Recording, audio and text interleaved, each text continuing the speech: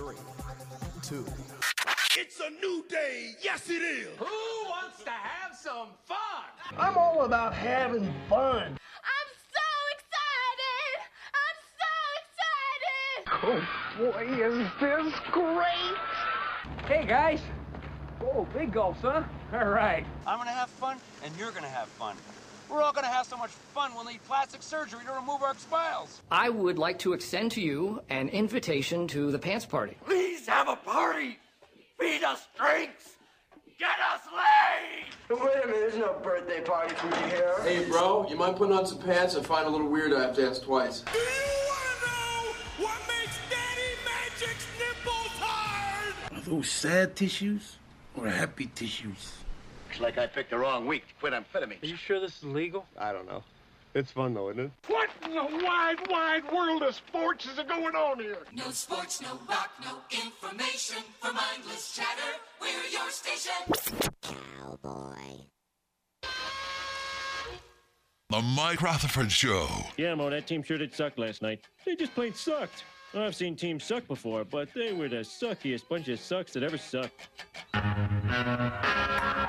Well, I'm packing up my game and I'ma head out west where real women come equipped with scripts and find a nest in the hills. Chill like all right.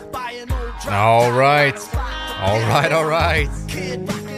Welcome, everybody. It is Monday, March 13th. It is like 3 degrees outside somehow, but we're still here from the University of Louisville College of Business Studios. Visit business.louisville.edu to see what the U of L College of Business can do for you, including getting your MBA in as little as a year and feel like you're being paid to do so in the process. Again, business.louisville.edu. We're on the air today from 3 until 6 here on 1450 AM, 96.1 FM, streaming all over the land. Visit bigxsportsradio.com for that streaming link. You know us better as the Big X. Mike Rutherford here with Trevor Kelsey on the Monday after Selection Sunday. Plenty to get to. We've got brackets. We've got roster restructuring.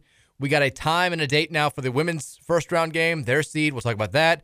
We got a baseball team that's won 9 in a row. But first and foremost, we have a foggy-looking Trevor Kelsey here on a Monday. You're looking rough. You made the... Well, it's a Monday, isn't it? You made the groaning noise when you came in. That's how I always know it's going to be a little bit rough. Could get a little bit weird, at least weirder than usual. You are rocking the Blue Jays t-shirt. You're ready for baseball season. Baseball season is here, my man. It is here. We got World Baseball Classic in full swing. Oh, I've been all over it. What do you think I'm so tired for? I've been up all night watching it. Team USA. Will Smith hit a bomb last night against Mexico. They lost. Yeah. We could be. He hit that ball like it was Chris Rock at the Oscars. Well, okay. Timely reference. Don't I get credit for making a reference that isn't 20 years old? Well, no. You missed the shelf life on that one by about 11 months and 2 weeks. Wasn't the Oscars last night? Yeah, it was, but the 2023 Oscars, not the 2022 ones. That's okay, though. Well, he's still smacking them. We want to hear from you on the Thornton's text line today. Hit us up at 502-414-1450. That is the Thornton's text line. And a reminder, you can get that Refreshing Rewards app. Download that bad boy today. It's going to save you money every time you need to fuel up at any one of the 75,617 area Thornton's locations. Also, going to save you money inside. Tasty treats at Thornton's. We love Thornton's. We love those guys. We love everything that they've got going on. And what they've got going on right now is 32-ounce fountain drinks and smaller for just 89 cents. You heard that right, 89 cents coming today. Grab a fountain drink from Thornton's for less than $1. Trevor Kelsey here. We're going to get to the brackets. We're going to get to the big news when it comes to Louisville men's basketball, and there are several pieces of big news. But first, TK, how are you? How was the weekend? Not too bad. I mean, Sunday could have been gone better. I obviously no cards. I did get the recliner put together. Did you do it yourself, or did you hire somebody? No. I actually, my handyman was going to come over on Sunday and do it, but my mom's hippie friend came over Saturday, so he did it for me instead. Nice. Was it more than just 2 pieces? Well. Oh, boy. Unfortunately, no, it was just 2 pieces. And you couldn't do it yourself? Well, I mean, I didn't really try. I just was like, he's like, hey, you want me to take a look at it? I was like, yeah, go ahead. And then it turns out that it was only 2 pieces because some pieces were missing. Oh, boy. And unfortunately, the pieces missing were the cord to plug it in. Oh, boy. And the remote. Oh, boy. So I went from getting a massaging lift recliner chair with 2 cup holders. You got a chair. To a chair with 2 cup holders that won't recline. So what do? Did you call somebody? Not yet. I was going to do it today. Well, get on that. Tournament's starting. In my defense, the chair is still comfy. Well, there's that. So I did try to recline it, like by just pushing, because there's no levers on anywhere. So I guess apparently the only way to recline it is using the it's all remote control. Yeah. And so I was like, well, I'm just going to try doing the push thing. And as I did it, I could feel the back piece starting to come out.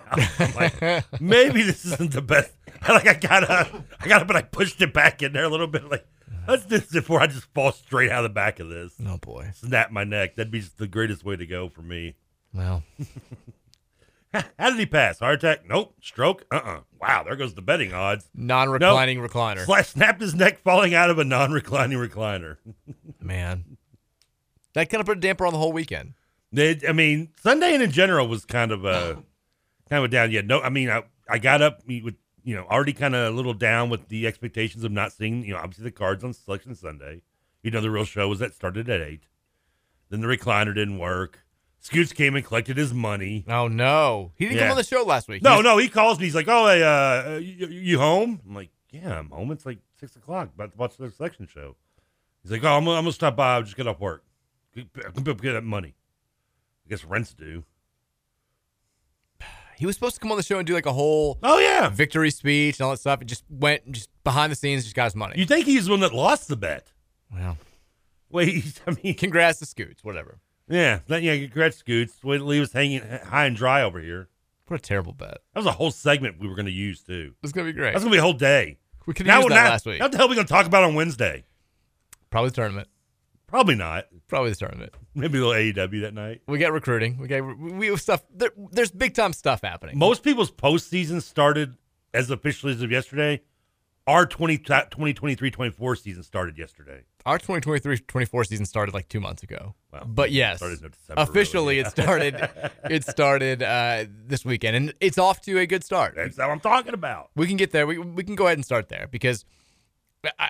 First, your weekend good? Yay, nay. Weekend was good. Okay. Did you say yay? Yay, nay. Oh, I thought you said yay. Yay. We were happy. Yes. Oh. It was a solid weekend. I don't know. My mom has talked about she's worked at the preschool for like 40 years, since before I was born. Yeah. So she's got a good handle on all these things, and she talks about how people always talk about the terrible twos, but she's like, we always see a behavior change right at like the 3.5 year mark. And Virginia, her 3.5 birthday, like 6-month birthday, was over the weekend, and I don't know if like my mom just knows this stuff, but it was a snap of a finger. She's become like how you monitor a 6-month birthday. Well, we're thinking about it because mom said that, and so we're like, oh yeah, this actually was like right on the day.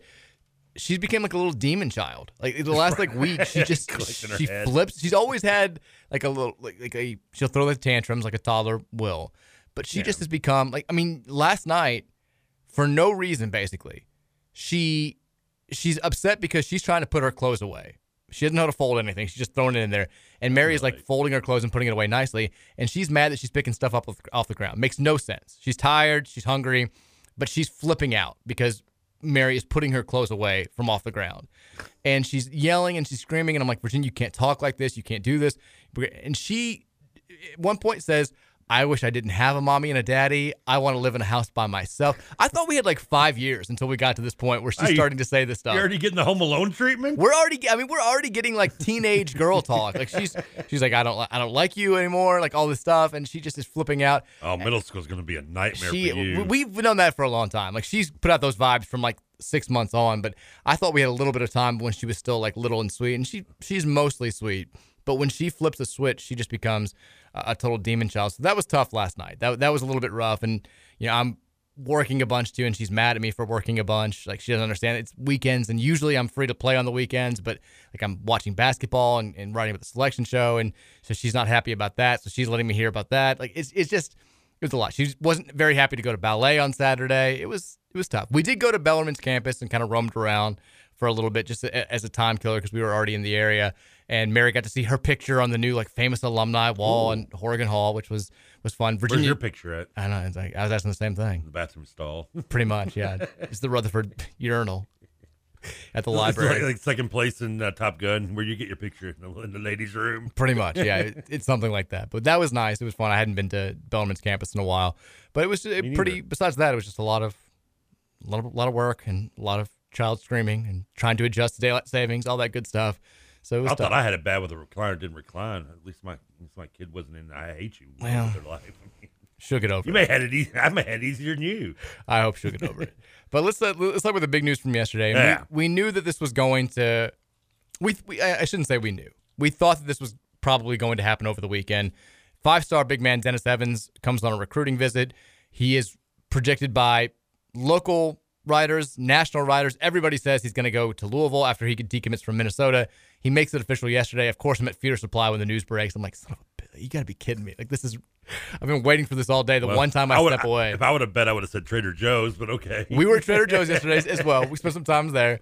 The weekly Sunday visit to Trader Joe's. But that news breaks. And now we're having it's kind of a avalanche at this point. Like, you're getting there's a snowball effect. The Evans commitment's cool, but I think people are excited because it seems like there are more commitments coming. It seems like there's more good offseason shuffling happening. You've got the news that Sky Clark, former 5-star point guard who played half of the season in Illinois, is going to visit apparently this week. We'll talk about that a little bit later. We've got the Trenton Flowers commitment coming on Friday, widely believed a commitment that's going to come to Louisville. And now you also just had, breaking right before we came on the air, Carter Bryant, a 5-star member of the class of 2024, has announced that he's down to 2 schools, and it's Louisville and it's Arizona. Now, Arizona's... I don't know about this guy. He's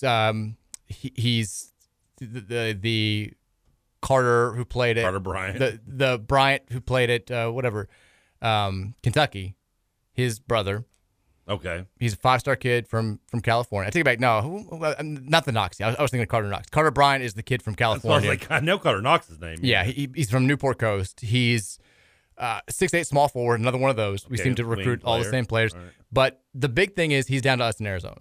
Okay. And Zona perceived to be the leader, but still, you got a little time to make up that. The good news is he was also kind of perceived to be a hot recruit for Gonzaga, and now Gonzaga's gone. So those two are worried about their little time with the NCAA tournament. We'll make that up on the recruiting trail. We got plenty of time to recruit. While they're busy playing their game still, we're going to be getting the recruits.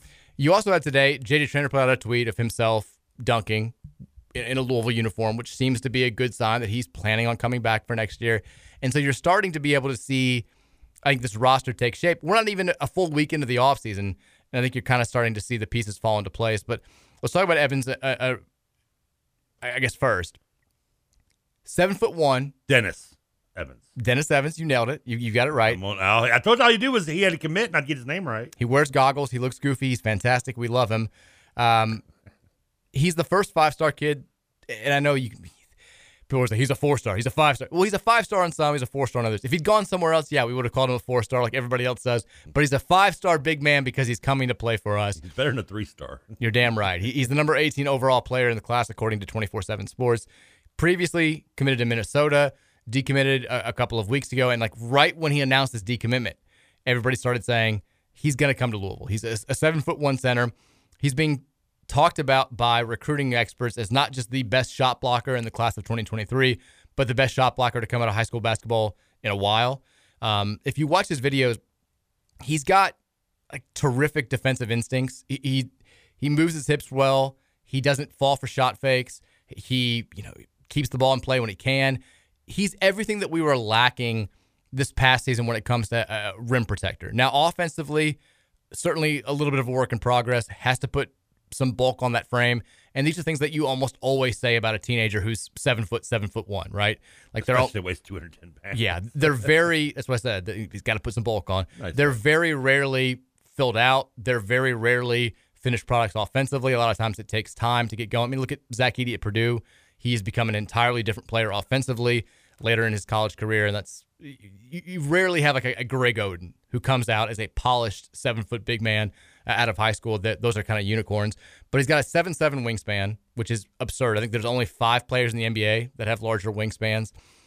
He will help us. I don't know how much he's going to be able to do for us offensively, but everybody saw this season how much we struggled with defending everything, I know, but specifically defending the high pick and roll.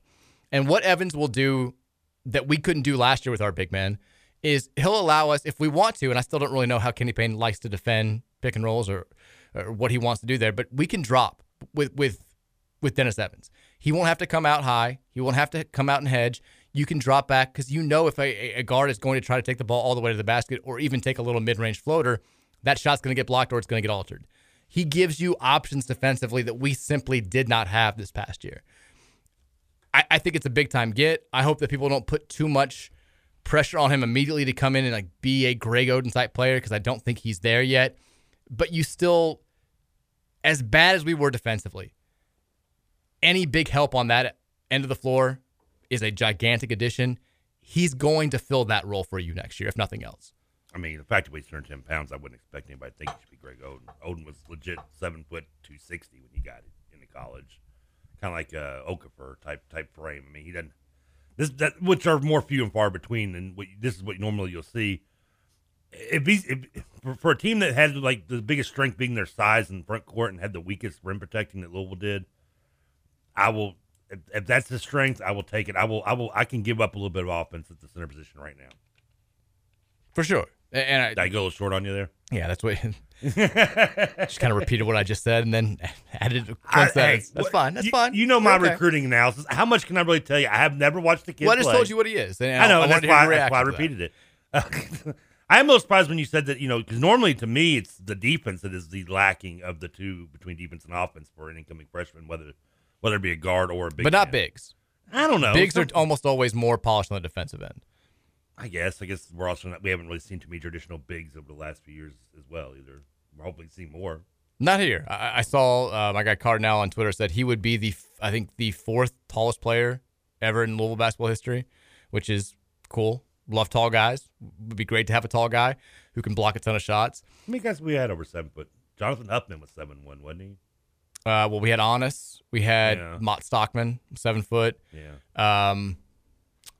Can't think of any off the top of my head. I was thinking over 7 foot. I mean, right at 7 foot, we've had a few more, including, unfortunately, one we lost yesterday. Yeah, we're going to talk about that, too. But that was at 7 foot flat. I was thinking over 7 foot.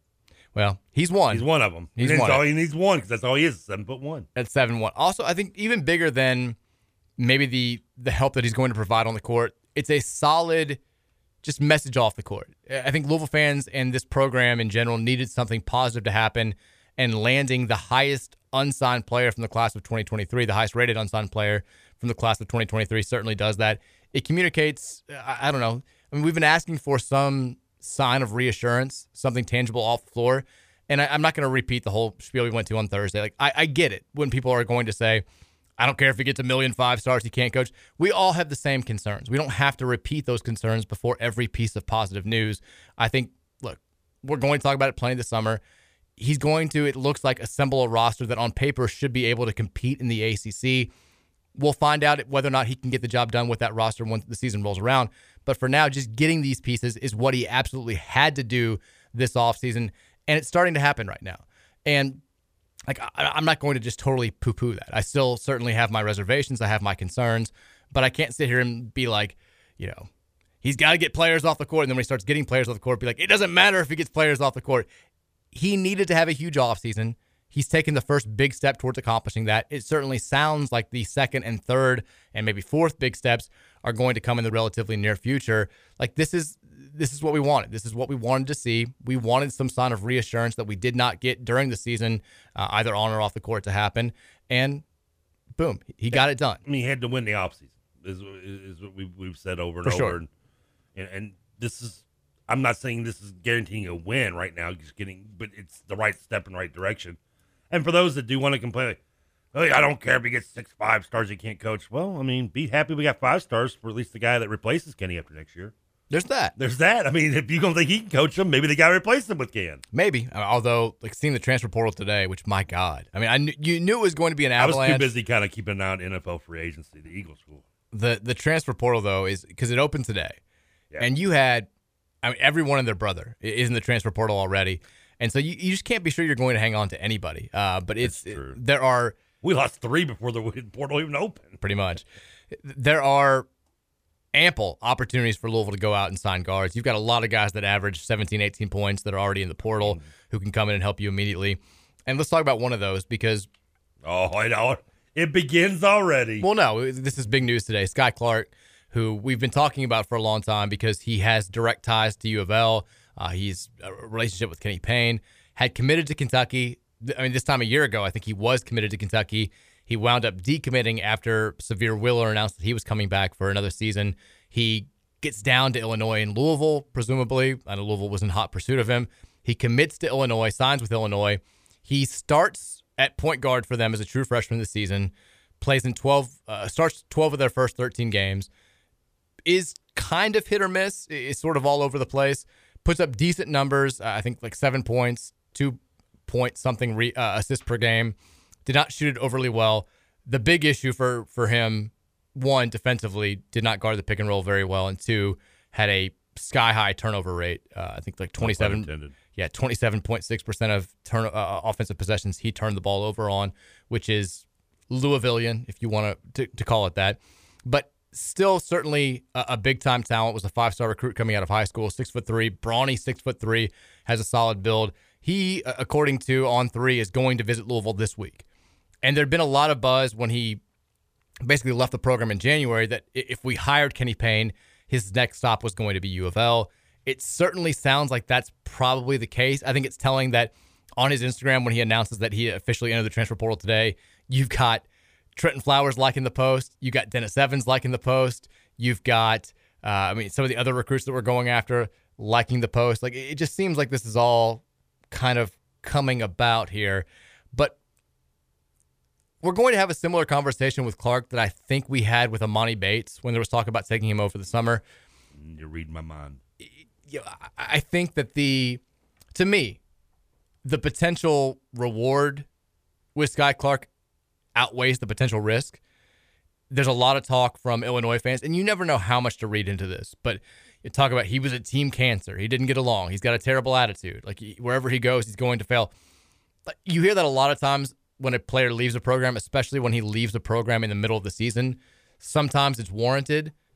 Sometimes it's not. Think about what West Virginia fans were saying about Oscar Tshiebwe. Think about what Bob Huggins was saying about Oscar Tshiebwe when he went to Kentucky. He's been a terrific player for them, obviously. He's been nothing but a model citizen and a hard worker. But you're always going to have that talk. I don't know how much to buy into it with Sky Clark. I do know that he has immense ability. You can watch his highlight film from this year. I know that he was, maybe bad more than good at times this season. But when he was good, you saw flashes of why he was a 5-star. And I think with Louisville right now being in the position it is in the backcourt, you can't afford to pass up on a 5-star talent with that level of upside when you may have no guards on your roster at the moment. I think you take Sky Clark. If he's a problem on or off the court, you can quickly fix that. You can kick him to the curb. You can bench him.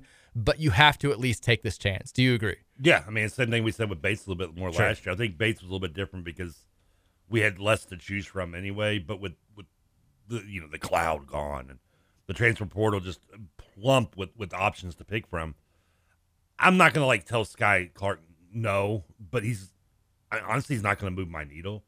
And to the point I'm kind of with you. Where it's like, like me at the bar, beggars can't be choosers, but I don't want to be like, oh, we got Sky Clark, we can take a break.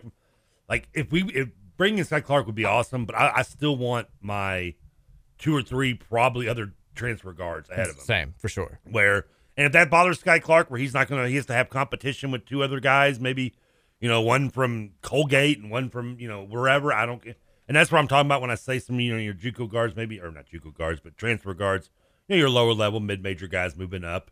We've had success with that, and we're not the only ones that do that over the last couple of years with the transfer rule. Then you know what? Maybe don't come here. But if he wants to come here, compete, and be an option as one of maybe 3 or 4 guards we bring in this year, then be my guest. I'm right there with you. I'm not gonna. Yeah, we're not rolling down the red carpet and being like, "This is your job." We're not guaranteeing you a starting spot. No. Hell no, because I guarantee him a roster spot. To be honest with you, but I mean, you can't talk about Sky Clark. I mentioned the upside, and certainly if you watch highlights of him, you'll see that upside. You can't talk about Sky Clark without mentioning the fact that Illinois got better when he left the team. There's really no debate about that. They became they weren't an NCAA tournament team when he was running the show. When they're the play-in game, right? I think.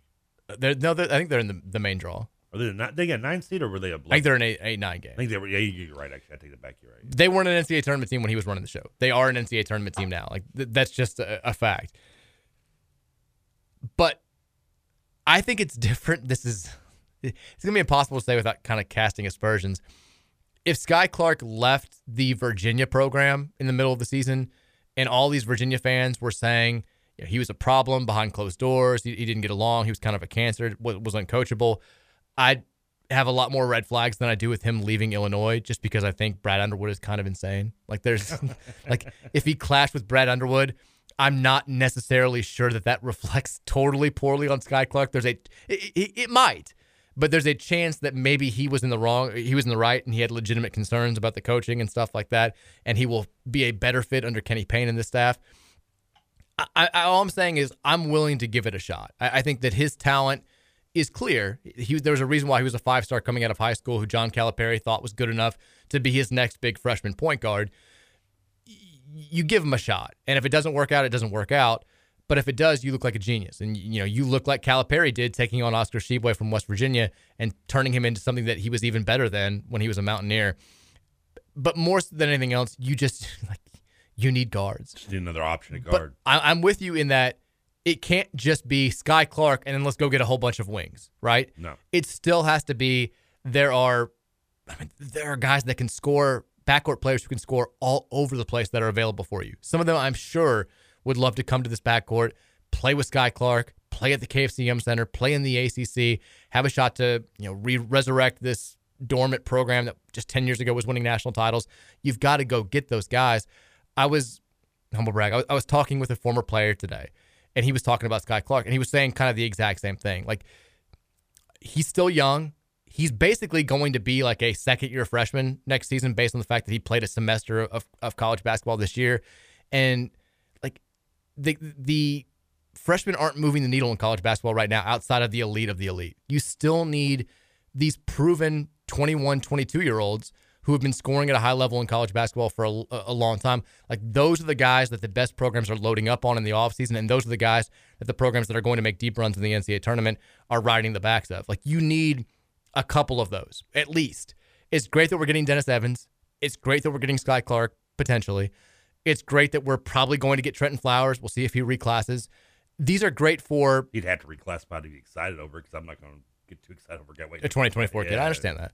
But it's great that we have talent that can be elite down the line, but I don't think, and maybe Flowers and Evans or Clark prove me wrong, I don't think that these are guys that are good enough to come in here, dominate for a full season, and then go to the NBA after next year. If we're going to flip this from 4 wins to NCAA tournament, which is the goal, having these guys is great. They can help out significantly. You get more excited about maybe the less sexy 19-point per game scorer from Charleston Southern or something, who can come in here and give you 14 a game next year and be a reliable, stabilizing force in your backcourt. We've got to go get those players if we have a chance to be tournament good next year. I agree 100%. I mean, yeah. I can't. I was going to say something. Oh, yeah. Yeah, I agree. But I think for the momentum of the program, for the way that other big-time recruits down the line are viewing the program, getting these kids does matter. Like, they know who Dennis Evans is. They know who Trenton Flowers is. They remember Sky Clark. Like, you need that little bump for 25 class kids, 24 class kids to see, like, hey, Louisville's got something going here. Like, let's see what's going on. You saw that kind of happen last year with football. And if we're losing on the court and we're not getting prospects at all, like, it's kind of hard to get that recruiting just jolt of life.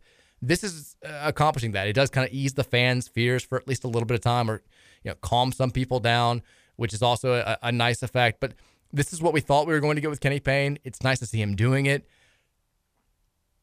Again, we all know it means nothing if we start dropping games to the Appalachian states of the world come November again. But for now, this is best case scenario. And I do think we're going to get Sky Clark. I do think we're going to get Trenton Flowers. I still think we're going to get Davion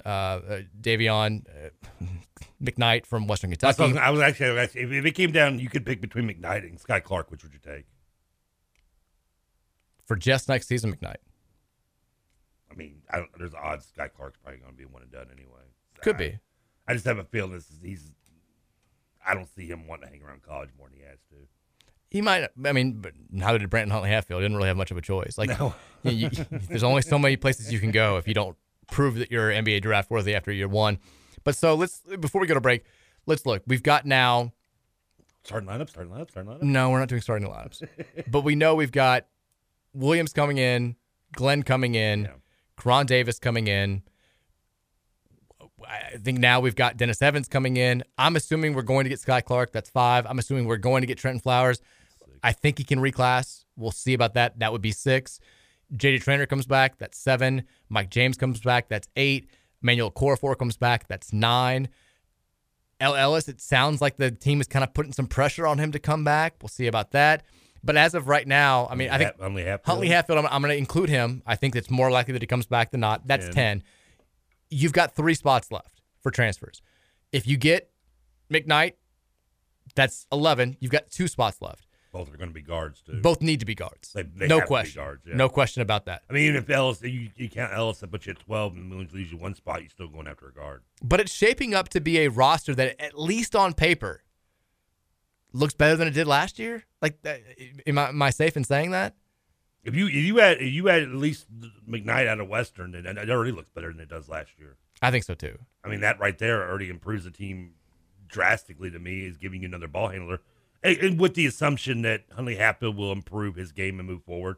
James and Traynor the same, which I really don't doubt they wouldn't. I saw him do it this year alone. So, and with Traynor, I mean, with James coming off the Achilles injury, he can only be an extra year of getting, rest and rehab on that to make him sure he 100% is always a good thing. I mean, just that alone. Now Evans, you talked about his defensive ability, Mitch. Is offensively, he's not one of the 7'1" guys that just wants to stay out on the perimeter and face up offensively. Oh no, he's more of he wants to dunk.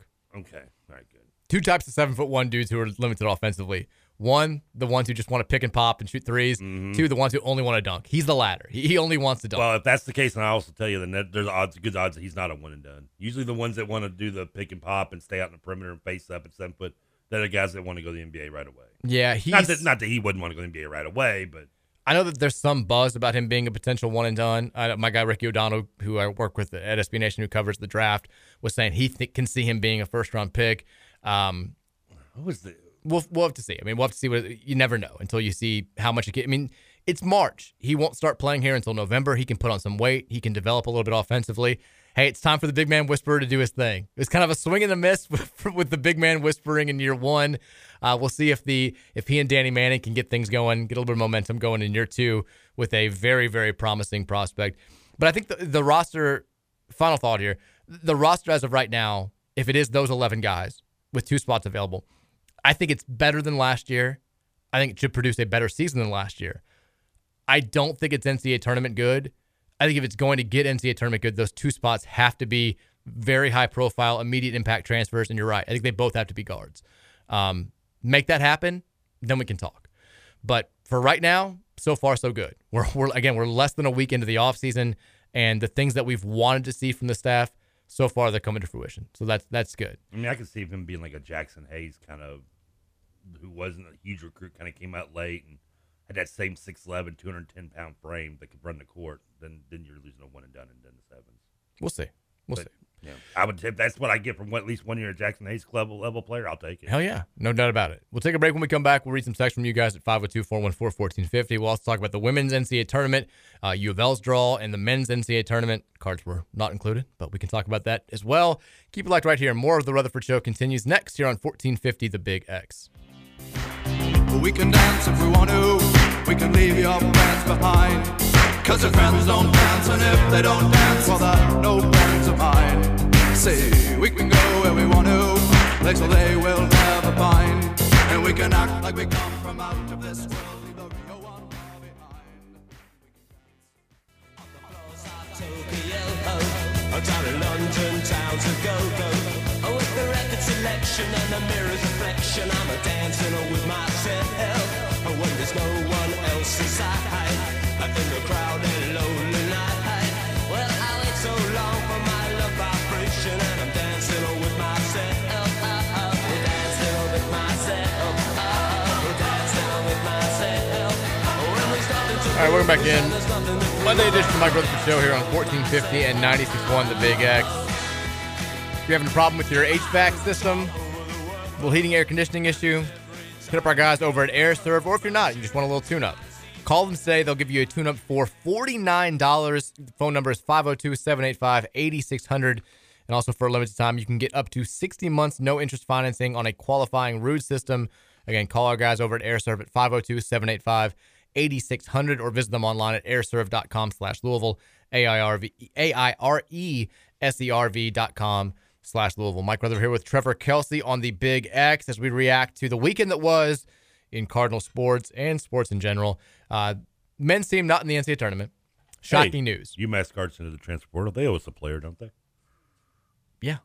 They owe us a guard. We need a guard. Noah Fernandez has entered the portal. There you go. We also have news from Travis Brandon of 24/7 Sports, who says that Sky Clark visit to Louisville is going to come tomorrow. So Sky Clark, potential commit.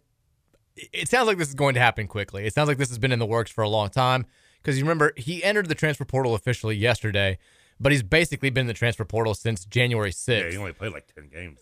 I think 13. And then he announced he was leaving the team on January 6th. So he's been on the sidelines for over 2 months now.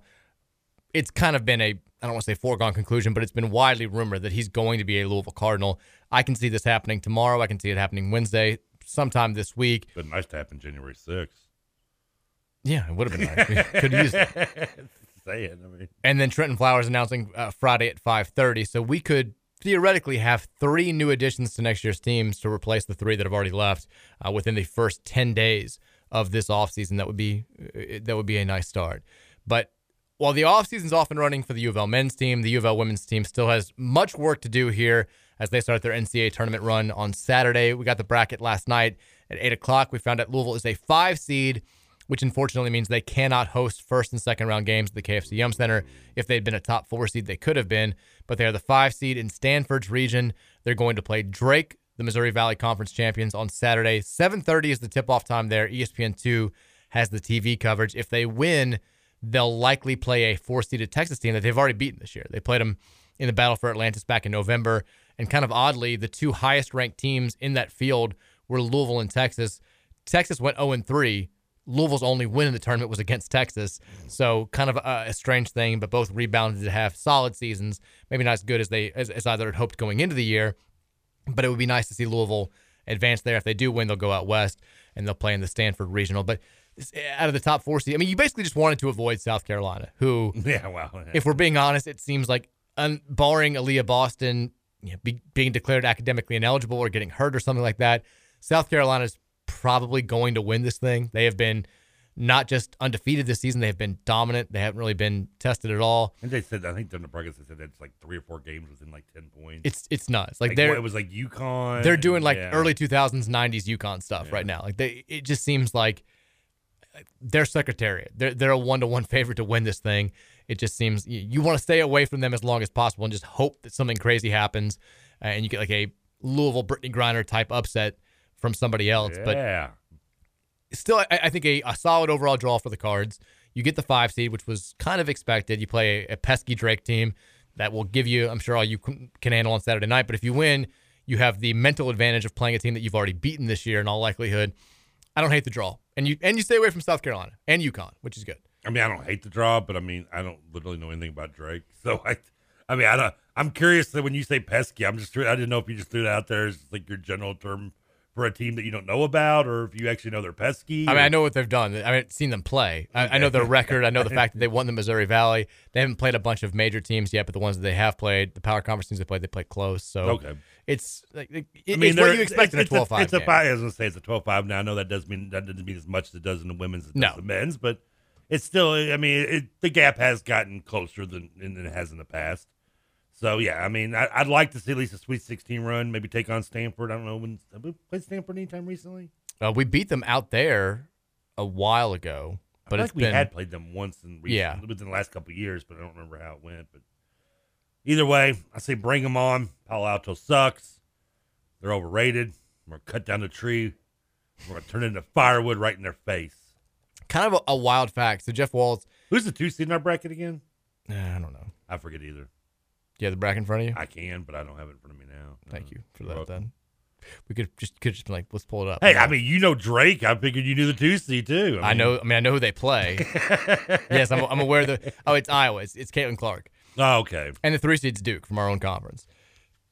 So there you go. It's not the worst draw in the world, but Iowa would be tough. Duke would be tough. I mean, Duke beat us, but they also looked pretty bad in their last game out in the tournament semifinals. But we'll worry about Drake first. What was I going to say? Now you've thrown me all off. Hey, we're on the other side of Indiana this week. It could be an IU U of L championship game. There you go. Oh, positive for you. Oh, the crazy, one of the crazy things about Jeff Walz, we know how much he's meant to this program. The man, again, took over a program that had never been in the Sweet 16 before. No. He's never lost in the first round. 13-0 in first-round games at Louisville. And in 11 of the 13 seasons where we've made the NCAA tournament, we had the 2020 tournament taken away, obviously. And then I think in his second season, we played in like the WBI, which was like the CBI for women's basketball. But in the 13 tournaments that we've played in, we've been to at least the Sweet 16 11 times. So the man doesn't lose in the first weekend often. He has never lost in the first round. It's a safe bet that Louisville will take care of business against Drake, despite being a little bit uneven this year, and despite the fact that it is a 5-12 game, which, like you said, is not as big of a deal on the women's side as it is on the men's side, but it's still an upset-prone draw.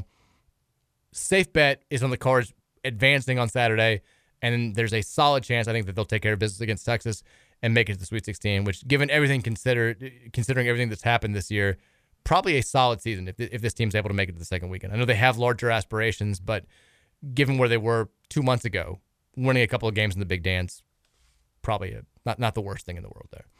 So props to the ladies. I feel a run coming for the ladies. You feel the ladies. You've been saying that all year. I like it. You stopped yourself there for what you You feel the ladies are making a run. Yeah. Bring it. There you go. 502-414-1450 is the Thornton text line. Before we take some text, reminder, the U of L baseball team also 3-0 again over the weekend against Dayton. They are now winners of not quality competition. No, Flyers done. After that first little 5-0 lead they had in the first game, nothing for us. We're done just playing with you, Flyers. I think we 1 hit them on Saturday and 2 hit them on Sunday. We now are winners of 9 straight, 1 loss in the season. Louisville number 2 in the country according to the Collegiate Baseball top 25, and number 3 in the country in Baseball America. What? We're just based. Who do they think's better than us? Is it still LSU? LSU. Tennessee. Bring on LSU. It's like all SEC teams. Probably. Yeah, number 1 in the D1 baseball poll is still LSU. Oh, they're a bunch of DBs, not D1. You're damn right. I think. All right, Thornton's text line here, 502-414-1450. Texas, so Mike hasn't seen Scoot's tweet pic. I don't even know what that means. Tweet pic? What is? I follow Scoots. That sounds like an old man thing to say, isn't it? Like your tweet pic. What is Scoots tweeted something? You talking about the one I tweeted out of him collecting the money? I don't know. I mean, is it just talking about his avatar? No, I mean the picture of his face. Is that what he's talking about? I'm assuming he's referring. The handsome man. I'm assuming he's referring to the picture I tweeted out of him collecting the money yesterday. No, he just said you haven't seen Scoot's tweet pic. Scoots has not tweeted a picture on his Twitter account. We'll have to look. I don't know what he's talking about. Text says, what's the most loaded region of a bracket that you've ever seen? For me, it's 2014 region with Louisville, Kentucky, and Wichita. That was an unfair region. We can talk about the men's draw a little bit later. The West region this year is, to me, is insane. Texas, since our season was so pitiful this year and we aren't in the tournament, we should rewatch each Louisville win from the 2013 championship as a way to cheer us all up. We watch each round as the tournament are commencing. I feel like I've had this idea, I've heard this idea like 5 times in the last 4 years. But basically, whenever we're not in the tournament, people were talking about doing it when COVID canceled the tournament, when we would be playing in the first round, let's watch the 2013 game or a different game from a year in the first round. The video game simulation tournament. Yeah, but people always have this specific idea where it's like on the day of the first round, we're watching a famous first round game from tournament past, and then a Sweet 16 game, like the Georgia Tech game as the second round game. Like I feel like I always have this idea, and it makes me sad that we have to resort to these things. I mean, I feel like if we're going to do that, we should do the 86 run, right, with Kenny Payne? Sure, yeah. I mean, I think that just makes a little more sense, doesn't it? I'm fine with that, but I also don't really want to do that because it makes me feel sad. I'm like, I save rewatching games for the summer when you get really desperate. Yeah, I was going to say, we got plenty. I mean, we got playing games tomorrow to watch. Then we've got AEW on Wednesday to get us ready for the whole thing starting on Thursday. And games Thursday, Friday. So, I mean, yeah, we've got plenty of basketball to watch. I know it's some setting that Louisville's not in it, but I mean, at best, maybe Providence can cheer us up like St. Peter's did last year. Not till late night. I hate Kentucky's role. I mean, for me, I love it for them. I hate it for me. You don't think Kansas State can? You think they're gonna get by K-State? I'm gonna tell you why a little bit later. Oh, that whole region sucks. I've never hated a region as much as I hate that region. Every team in it just sucks. It's not ironic or it's kind of weird that we talked to all going into for the bracket. There were like 3 teams that we thought were just upset ready, and 2 of them are in that bracket. Every team that I thought was like, they're not with the making it exception of first Virginia. weekend. I mean, that's like the only one I think that we had in that circle is like our upsets to happen is the only Pretty one much to make every it. team that I was like, I'm going to take them farther than everybody else. I think they can go to the Final Four is in the West region. And pretty much every team I was like, I'm going to pick them to lose in the first weekend when everybody thinks they're going to be really good is in the East region. It drives me crazy. A texter has outlined they've been keeping track of some of your Trevorisms. They want to do this Trevorism tournament. They want to make it. They've kept track of it. They're doing better than I am. They've got kindled spirits. Apparently you said that. Wait, hold on. Before we move on, what's wrong with that? It's kindred. Are you sure? 100%. They've got moot point. That one I hate. They've got, these are all Trevor quotes or things you've said. Knows it from front to bottom. If I'd spelled it, I probably would have spelled it NOSC as well. They've got becking call. What's wrong with that one? It's beck and call. Why is it got beck? We mean it's beck and call. It's not becking call. We looked this one up when you said it before. Still stand by it. A madness to his method. Yeah, that's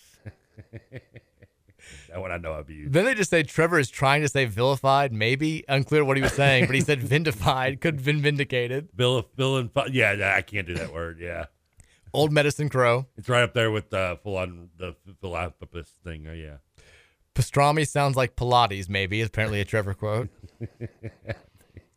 Rhyme to the reason. Yeah, that's mine. I still don't know what's wrong with it, but okay. There's no rhyme or reason. Unce to me, I forgot that one. Again, I'm not seeing the problem here, but all right. I mean, you say vent apparently instead of a vet as a coach. A what? Vent. Vent instead of event? Instead of vet. VET, like veteran. That an N in there. You said apparently kids are newborns until they're 4, 5, or 6. Well, they kind of are. Your quote. I'm sorry. They're newborns until they're out of the diapers. Quote, didn't they nominate the hot girl from Colorado? I think this was a reference to Lauren Boebert. The House of Representatives. I thought that's who they did. Trevor, what is her name again? Lauren Boebert. Yeah, she's not too bright, all right, but the gun-toting girl, yeah. Trevor thinks he can pole vault. Apparently just on the list. Trevor refuses to listen to podcasts sped up. And then don't Saladgate. get me started on that one. Saladgate. It's a solid list. I mean, we got a whole bracket almost there. We pretty much do. I think that's like 16. It's a Sweet 16 right there. I'm surprised, like Pterodactyl and that was early on in Rutherford show. Yeah, Pterodactyl. You did learn what letter it starts with, though. Well, it starts with a P, right? That's right. Yeah. I kind of knew that one already. I think. Is that right? I can't remember.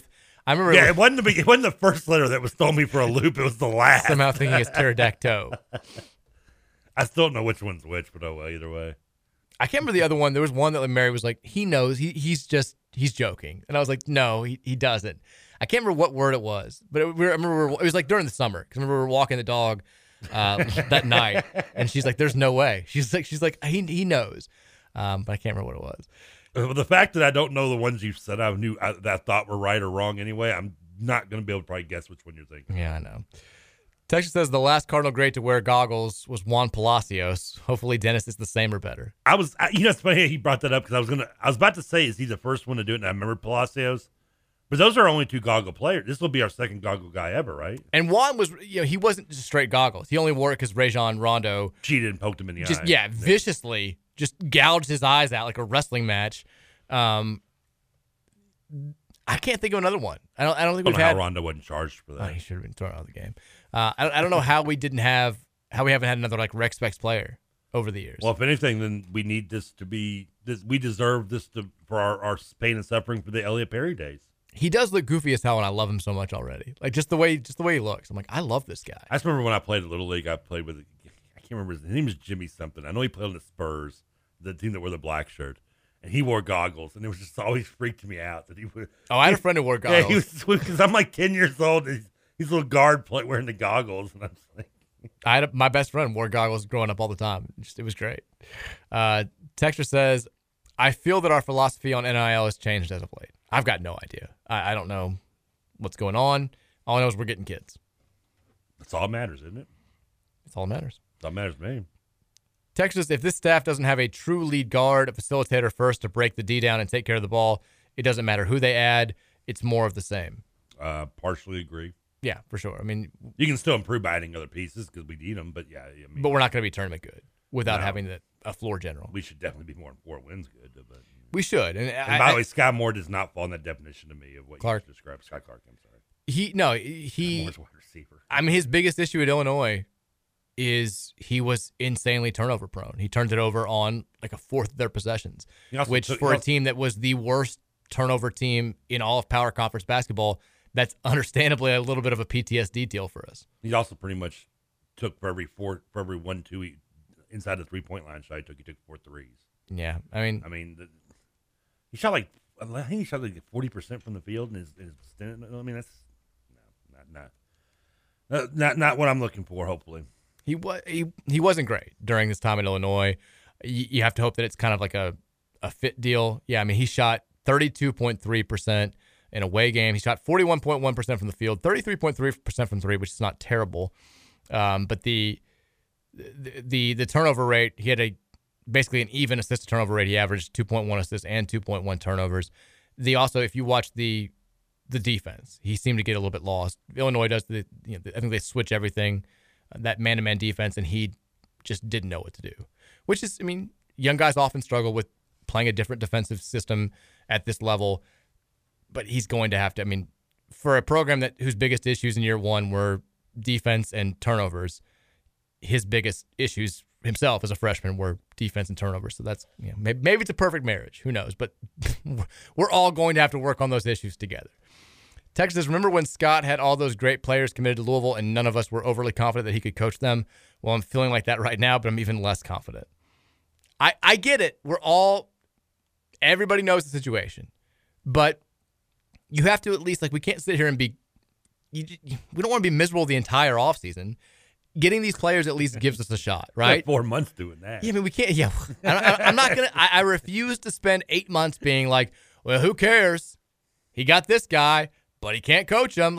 It will be a miserable. Maybe it winds up being true, but it'd make for some boring ass radio. And it's also not the way. I mean, I'm trying to go into year 2 with as much of an open mind as possible. I want to get a roster that on paper looks like it should be able to compete, and then we'll see if the staff can do it. And guess what? If he can't get it, if we do wind up getting some high-profile transfers, landing these 5 stars, and we suck again next year, we'll get to turn the page. That will be fine. And we'll have 4 months of complaining. That's why I'm agree 100% with you. Give me at least the offseason to have blind optimism at its best. This gives us a shot, right? I mean, listen, if it's anything like last season, it'll be very early in November that I'll have already probably tapped out, and we'll know my next few months is going to suck, and what's going on. At least let me have a little bit of joy and hope before I come down the stairs on Christmas morning to find out I didn't get anything I wanted. And if he wins at a high level with them, awesome. Best case scenario. Let's roll. Let's keep getting recruits. Let's keep winning, and let's see how far we can take this thing.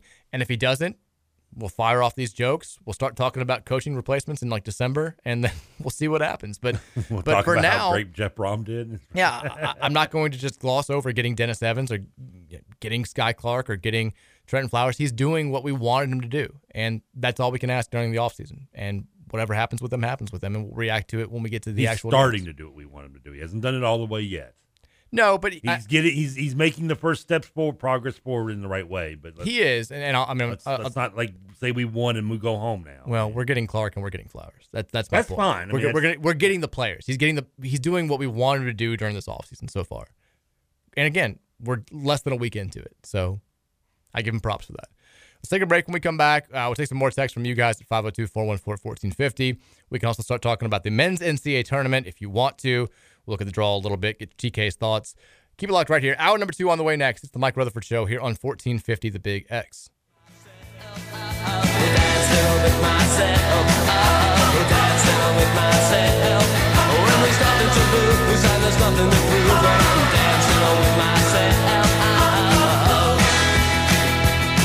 I looked all over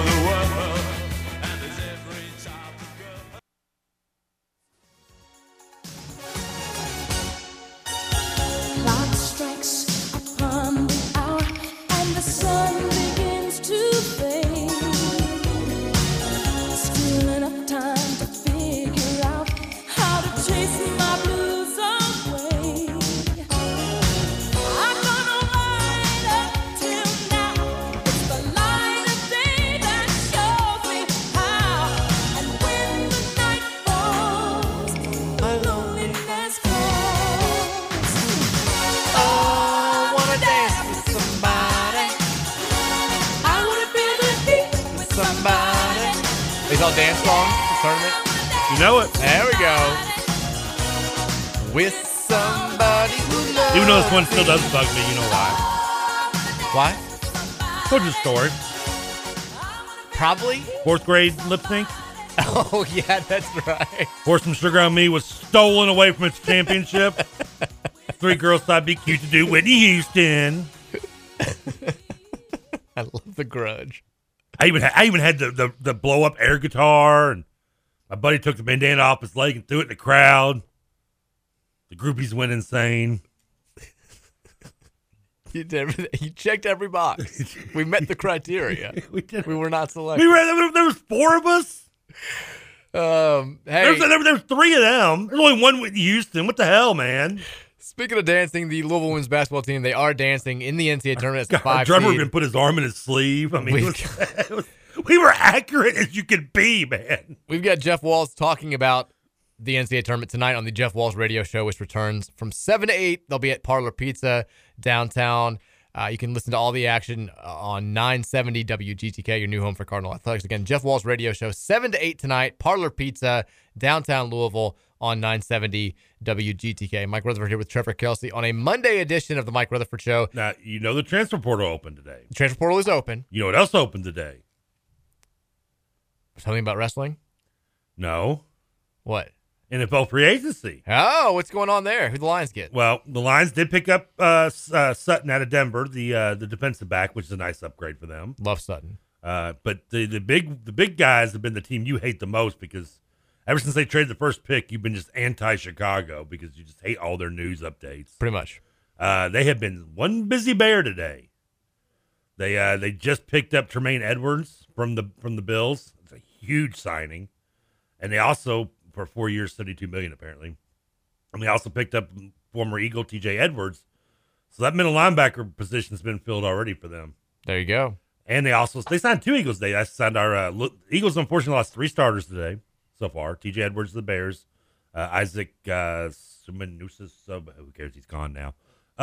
To the Bears as well. Our left guard, and to no surprise, Javon Hargrave, the defensive tackle, also left.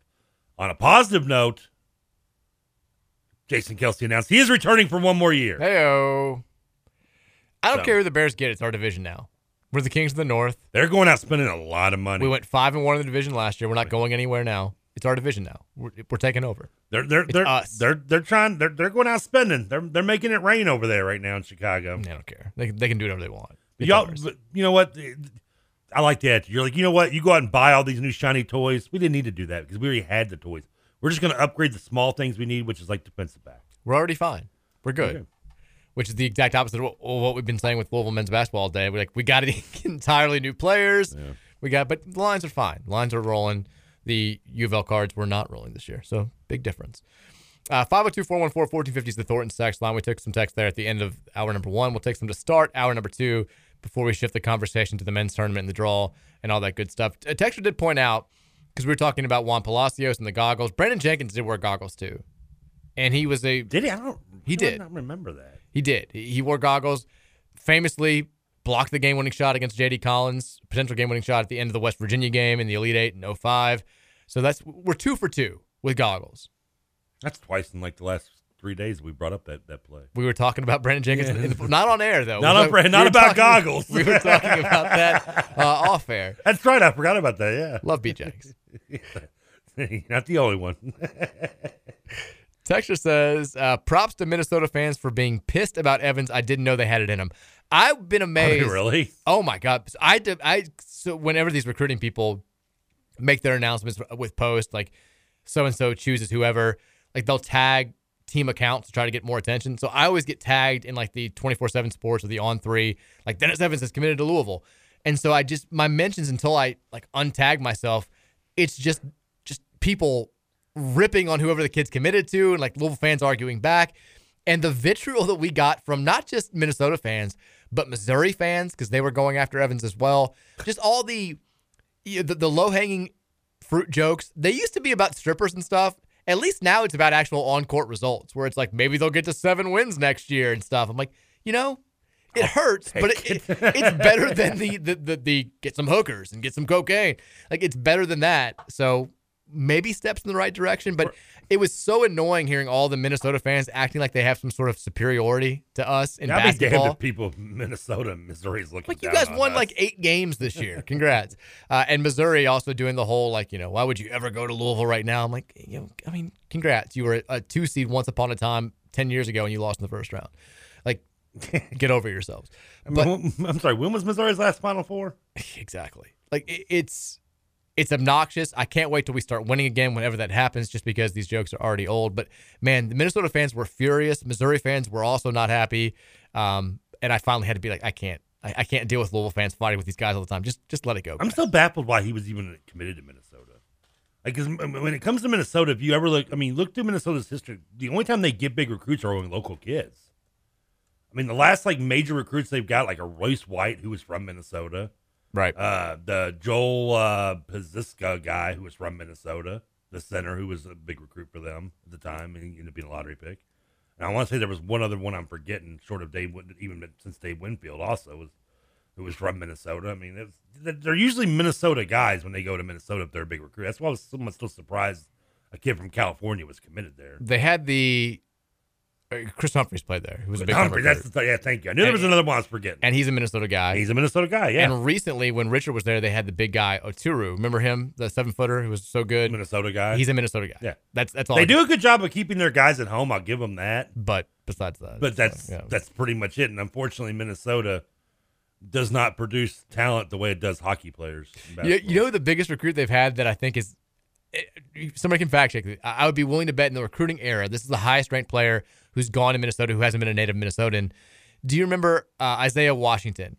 There was the Jelly Fam. They had this group of high school players where they were guards that they wouldn't dunk, but they would do these crazy layups when they had fast breaks. They called them the Jellies. The name sounds familiar, but I don't. Not the Isaiah Washington name sounds familiar, but I could be. Well, anyway, he was a big time recruit. Went to Minnesota. Kind of sucked and didn't get along well with Richard Pitino.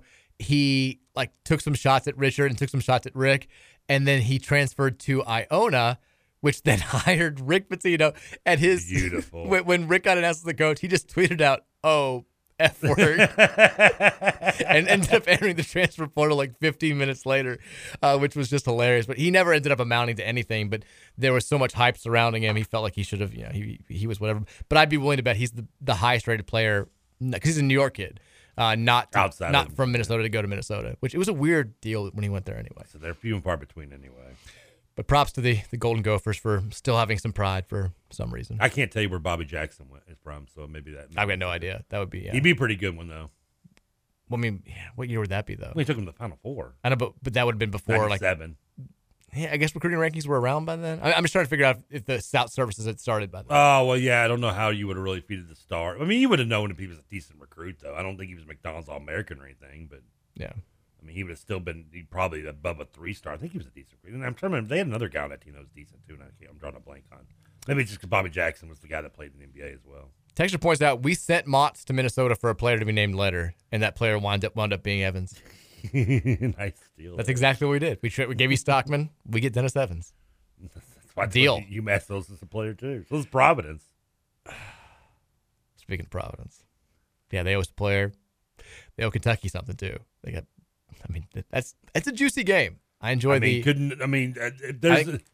will you forgive Noah Locke if he drops 40 on him? Oh my God, yes. Are you kidding me? I think Providence kind of sucks. I mean, he's due. I mean, he's 0 for 12 against UK. I think in his career.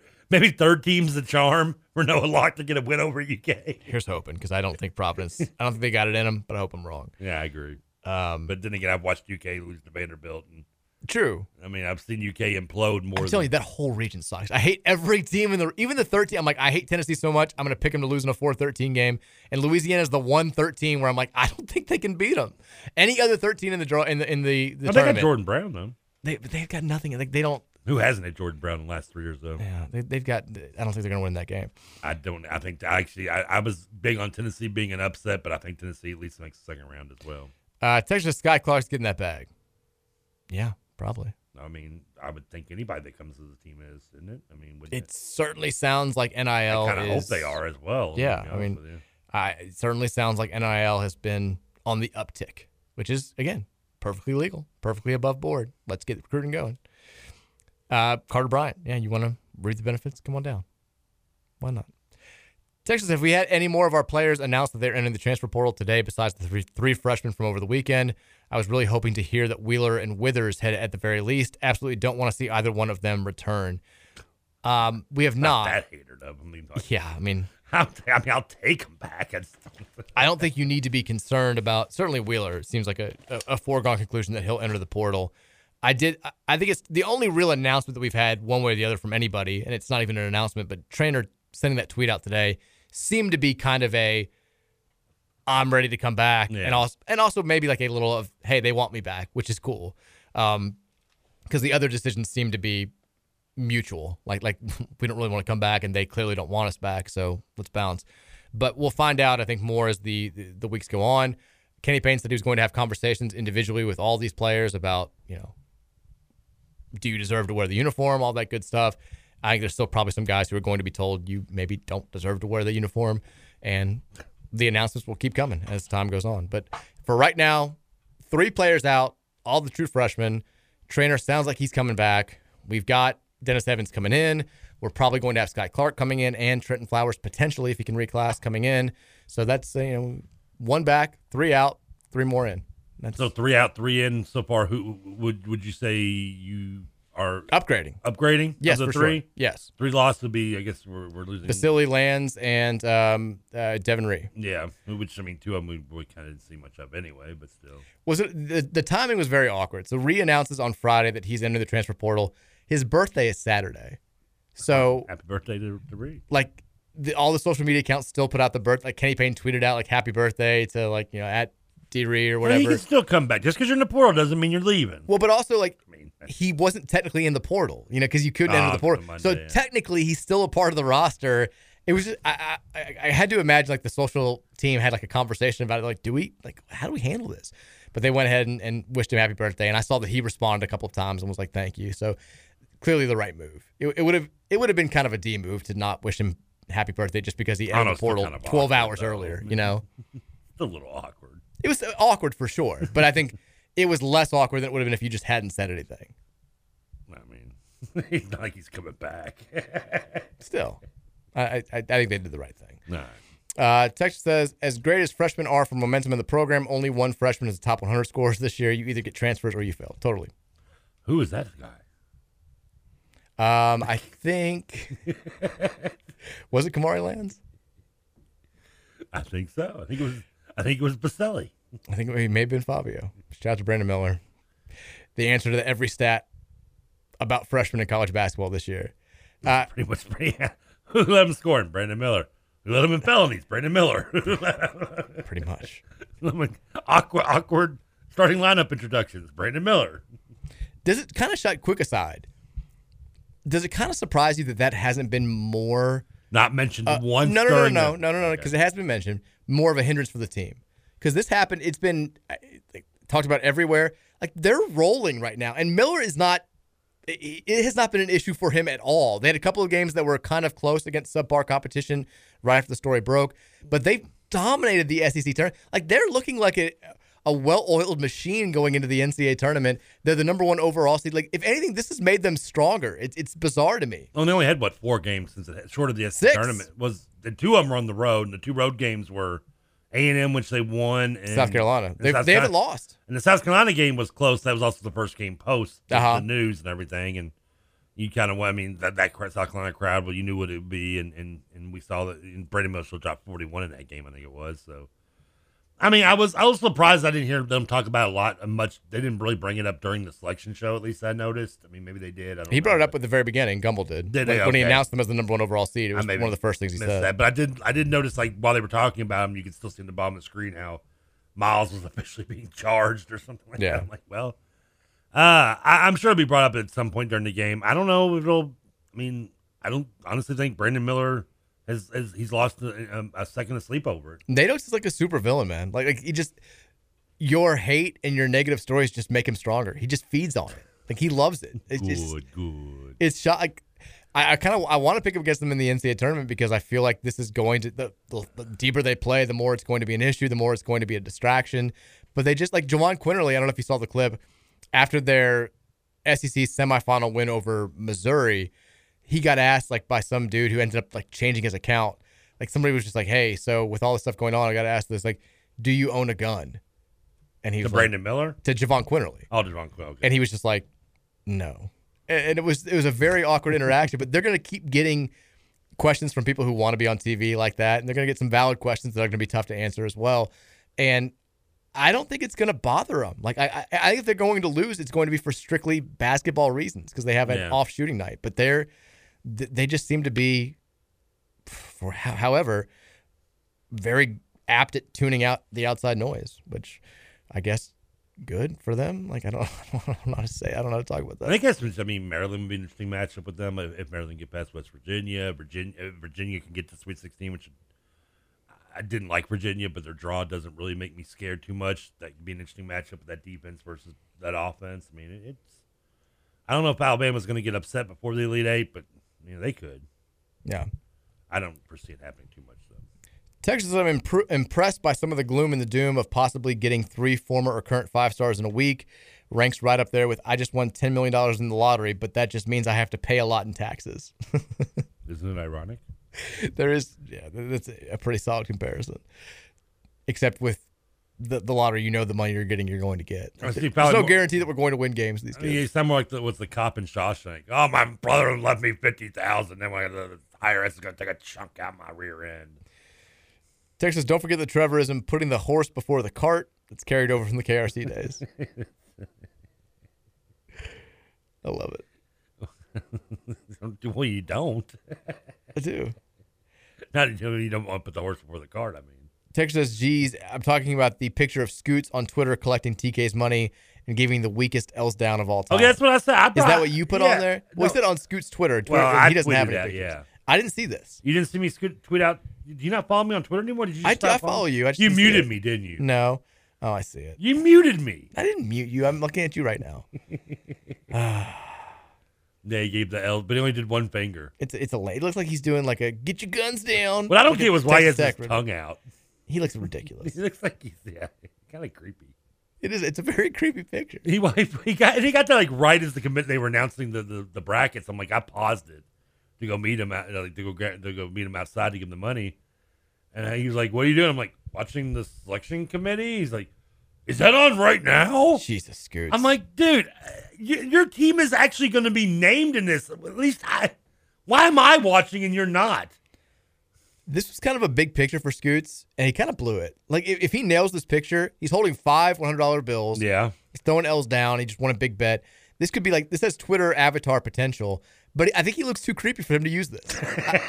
The tongue out is an awful choice. That's not him looking at, that's just Scoots. That's just the way he looks. The tongue out, the tongue out was just a terrible decision. He made it in the heat of the moment. He chose poorly. It ruined what was a big picture for him. There's 2 picks. I took one. The first one I took, he wasn't using the L's down. And I was like, well, I did not told him to give me an L's down because I figured it was appropriate for the bet. I mean, I got to do everything. Even with the rivals, I've got to help them. You got to help trolls troll. I still got to, I got to help the trolls troll. I mean, how much weight do I got to carry here, people? I'm already pulling 400 pounds on my own waist. I got to carry your little butts too. Good Lord. Oh, man. You wonder why my back hurts so much. Texas, I thought there was no way that Kenny could get me excited for next year, but he's doing it so far. Now he's got to close out on these guys. I mean, seemed kind of easy there, buddy. He's got policed pretty quick. I mean, we got like really one guy technically. Well, we're gonna get Clark. We're gonna get Flowers. I know. I'm just saying, but yeah. I'll be excited to see like when we get deeper and deeper in the summer. Like I will be excited to hear reports coming out of practice. Although I'll take it with a grain of salt after some of. Well, you like last year, the reports out of practice were like. You heard some like there's like Kamari Lands is looking great and doing all this stuff, and then you'd hear some people would come out and just be straight up like, "Oh my God!" like it is terrible. Well, we heard how good James was this freshman year, and it turned out to be pretty decent. Well, that was player. a different coaching staff. True, and then Lands. The thing about Lands, I kept thinking about hearing was we need sophomore Lands. Well, yes, Payne would say that. Yeah, we need. He's got to be a sophomore or junior. Sophomore, junior kid. Yeah, that's what I think. Did not get that. If we did, I mean, whoever gets them now. Well, I saw that I think there was a Jake Weingarten of Stock Risers, his little account. He put out a list of the players that are looking at the teams that have contacted Kamari Lands today. Yep. And it was kind of what you expected. He's got a number of high-profile suitors. He's been contacted by, according to Jake, Arkansas, Dayton, St. John's, Oregon State, LSU, and then Portland is what he said. So kind of odd that Syracuse hasn't reached back out. You thought he might be going back there since he was originally committed there, but a number of programs have reached out to him. Am I the only one that thinks Portland sticks out like a sore thumb in this list? Yeah, well, Nike money, I guess. Maybe they're flashing that. I don't know. Portland Pilots, just like randomly in there. Speaking of Blazer games. Speaking of West Coast Nike teams, I just saw that Damon Stoudemire, I guess, officially is going to be the new coach at Georgia Tech, which I told you last night was going to happen. You did, and I was like, wasn't he like at Columbia or something, coaching Pacific? He was at Pacific, did a good job there. Did he have a losing? I thought he got fired. No, he left on his own accord. But he had a losing record, I thought, his last year. I don't think so. All I know is when he got there, they had like 3 wins. And he did really well for 3 or 4 seasons, and then he left to take a Celtics assistant job this year. I didn't know. That's why I didn't know. I thought he was still at Pacific or just gotten fired, but still, I wasn't sure. No, he left. He was with the Celtics this season. I guess he still is with the Celtics this season. But I said I thought it was going to be Pat Kelsey. I still think it would have been Pat Kelsey. I think some stuff happened, and now it's going to be Damon Stoudemire. But yeah, he did well at Pacific. Yeah, he took over a bad team, 8-win team, went 11, 14, 23-10. He didn't have a losing record. The COVID year, he went 9-9. Yeah. So he was well regarded. He could have stayed there. He could have taken. I think his thing was he thought he was going to get the Arizona job. It basically came down to him and Tommy Lloyd. They gave it to Tommy Lloyd. I think that pissed him off. I think he didn't jump for some other jobs because he thought he was going to get the Arizona job. So he was like, I'm done with Pacific at this point. Took the job with the Celtics, expecting to get another college job sometime soon. Boom, he's here at Georgia Tech. We also had today the news that we can get revenge for the 94 game now on him. Damn right. You also had the news today that Ole Miss has officially hired Chris Beard, which shockingly moved very quickly. I guess that their due diligence into his background, they found what they wanted to find. He's all good. He's a great guy. I mean, nothing against Stoudemire. I don't know. Maybe he's going to be a great coach, but it's just like you wonder why the differences in the leagues are right now. Ole Miss, who's bottom level SEC team, just brings in Chris Beard regardless of the trauma that's with him. And Georgia Tech, who should be a better ACC team, just hired Damon Stoudemire. I don't know. I mean, he just came from Pacific a year removed.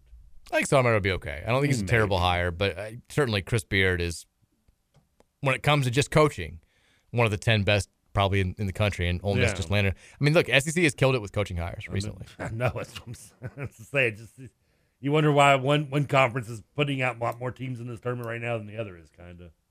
Yeah, we'll see how they do. I know. None of them never start. He might be a good coach. I don't want him to be because he's at Georgia Tech. And I don't either. I'm still bitter about that 94 game. I mean, if it was him, Reeves, or anybody else on that team, I'd still be rooting against him. He did at least the next year. My brother was at Miami of Ohio, and Miami of Ohio beat them in the 12-5 game, the first round. With Devin Davis. Devin Davis, the dreadlock guy. Damn right. I remember watching that game in Spanish class. Miss Ross let us put it on the TV. It was during the day. I went home from school early because my brother was home for school for spring break, and him and my dad watched it. It was awesome. I remember that. I don't know why I remember being in Spanish class for that. Miss Manuel, how can you be so bad at Spanish? You're failing this class. Miss Ross, I'm failing English. What do you expect? That's what I told her.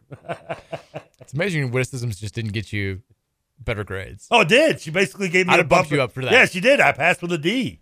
I'd have bumped you up for that comment alone. That she did too. Texas L, Davion, and Sky are all guys who need to be guaranteed a starting spot, so I don't see a world with all 3 of them on the roster next year.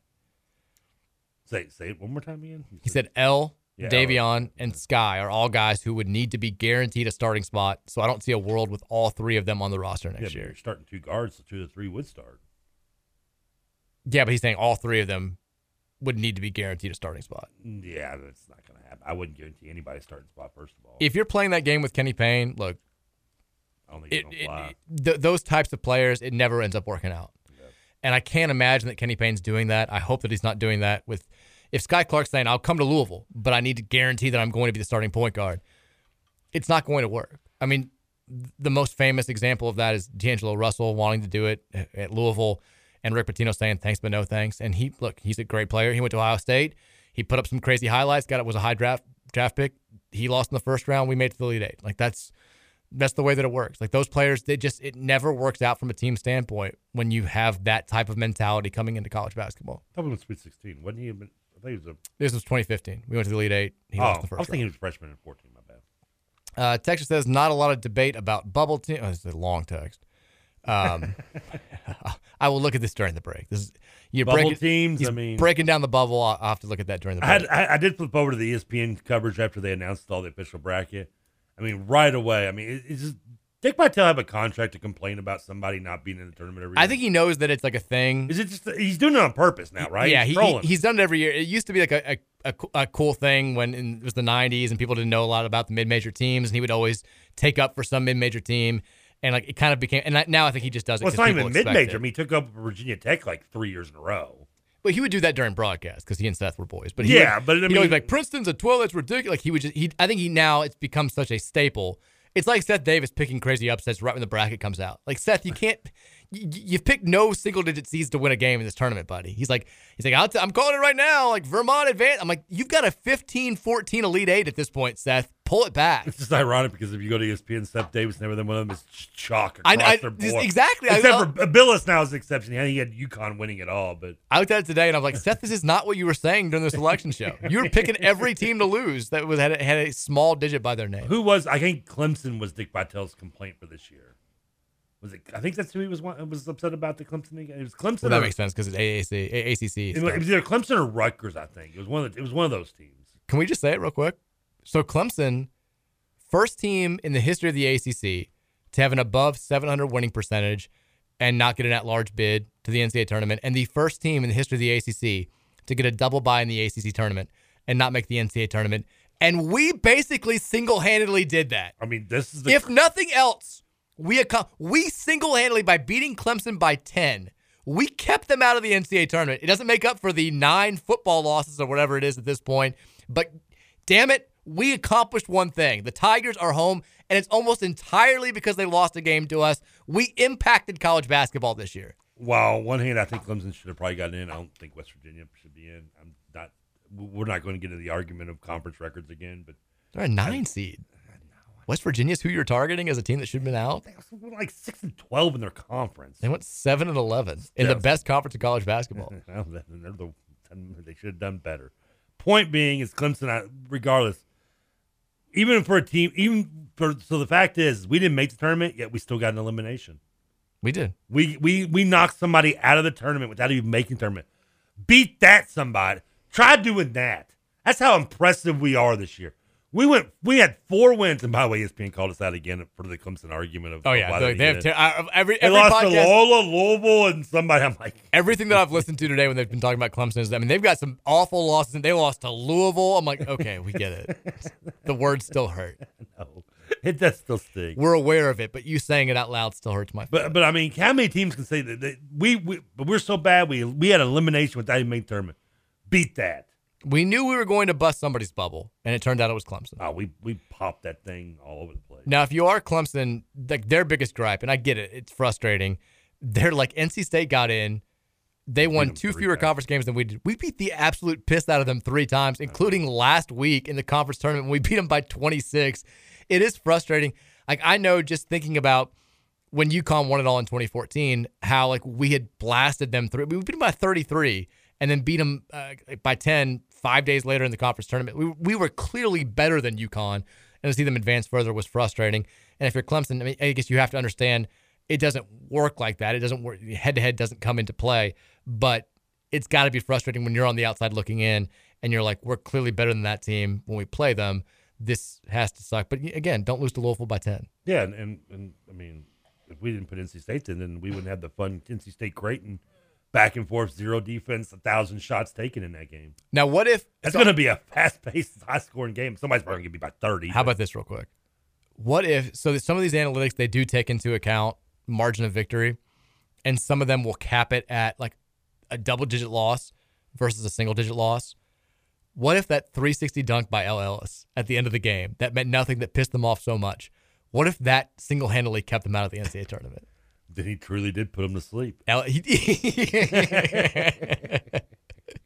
Then we can't get mad at him anymore for that. He officially did it. Now I kind of want to figure out like if that came into play. I want to see like what did it knock them down in the net rankings? Did it hurt their Ken Palm or whatever? I think Ellis's new nickname should be Nap Time. But Nap Time Ellis, the Bedrocker. That sounds. I don't know if that we should use that with our history of the last couple of years, man. Especially the way I said it. Yeah. You made it weird. We maybe want to hold it. The Tiger Tamer. Let's wait about 10 more years before we start doing some of those in there. Anyways, it made me happy only because they were so pissed off about the dunk. Remember Hunter Tyson was like, you guys have 3 wins. And Mike James was like, we've got 4. And held up the 4 to him. So because they were so pissed off, it made me happy that single game basically kept them out of the NCAA tournament. We did that. Yeah. Put the banner up in the Yum Center. Kept Clemson out of the tournament. No one mocks us when we hang a banner. Don't talk smack to us. We'll knock your ass out of the tournament. Yeah, the banner's 1-0 and 1-0 in postseason play now too. Apparently, well, it's not 1-0 because we lost after that, but it was 1-0 on that. It's 1-0 on nights where it gets unfurled. I think we've lost every game after that. It was our last win of the season. We did not win again. But if you're going to win one game in February, early February, and have it be your last win, make it mean something. Our last win was in early February. Clemson won numerous games after that. And where did he get them? The same place that got us. Nada. Right here. Well, they're in the NIT. Oh, we're in the NIT. I mean, I'd like to be in the NIT right now. Not really, because I'd rather be in the CBI, but it would be something we could win. Real quickly, what do you think about Carolina turning down the NIT bid? Because some people are pissed off about it. It doesn't bother me at all. Normally, it would bug me a little bit it depends on the team, but North Carolina's a team that's pretty much not going to be bringing anybody back next year, more likely. I mean, I doubt Davis and Love return. I know Baycott's not returning. There's a good chance Nance bounces as well. I mean, therefore, yeah, I say who cares. But it does kind of make you look a little snotty, doesn't it? I mean, for sure, but at the same time, when time, Indiana turned it down a few years ago, I was kind of like, no, you've got a team of underclassmen. Maybe it's best to get out there, get them some more playing time. And for Louisville, I would say the same thing. I wouldn't want to turn down but North Carolina's a veteran team. They're gonna have all new faces next year. It probably doesn't matter. Let's be real. We turned it down in 2021. When we were down 87 as well. We turned it down and said, we got out in front of it and said, we're the alternate for the NCAA tournament. That's all. Like, we're not accepting an NIT bid. Duke turned down a bid in 2021 too, and I get where, but like some people are like, the sanctity of the NIT. I mean, come on. Like, the NIT is known for punchlines. It's fun to have other basketball to watch when NCAA tournament games aren't happening. It's good, like you said, for some teams to get experience for inexperienced players. It's nice. I like that they do the thing where if you win your conference regular season title but get upset in your mid-major, low-major conference tournament, you automatically get a bid to the NIT. I think that's a good deal. Those teams deserve to be rewarded in some way, shape, or form. But to act like North Carolina has some sort of obligation to the basketball gods to play in the NIT, I think is a little bit too it's too far. If they don't want to play, don't play. Like, why make them go through the motions? I mean, probably just get embarrassed anyway. I mean, you know what happens? UK loses to Robert Morris when you have to go through the motions like that. Then he had to play in the which, don't get me wrong, I loved. But if they'd wanted to, I think in hindsight, John Calipari probably wishes he turned down the bid. I don't think he's like, we had a moral obligation to play in that field and lose to Robert Morris on their home floor. I think he probably wishes that they hadn't just played. I mean, if they lost, that they had to lose there because we took away their home. Which was great. Which is even better. I mean. All right, let's go to break. When we come back, we'll continue on this conversation. Better days. Yeah, we'll read some more text here as we wrap up the second hour. It's the Mike Rutherford Show here on a Monday on 1450 and 96.1 The Big X.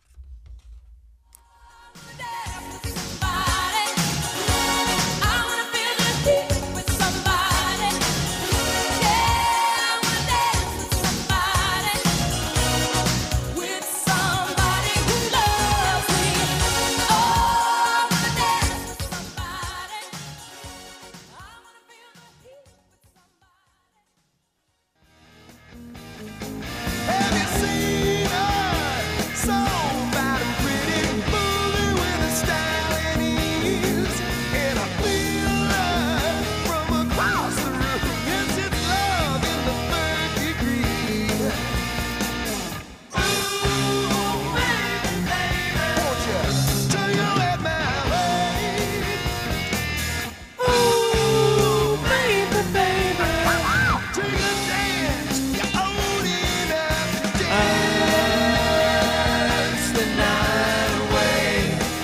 I'm cracking up with this thread. I need to tag you on this on Twitter. This guy did this, I guess, AI, these artificially created images of presidents as professional wrestlers. And they're hilarious. Really? They're really good. I mean, let me show you the first one. So we need the YouTube cameras. But this is George Washington. It's the very first one. That's...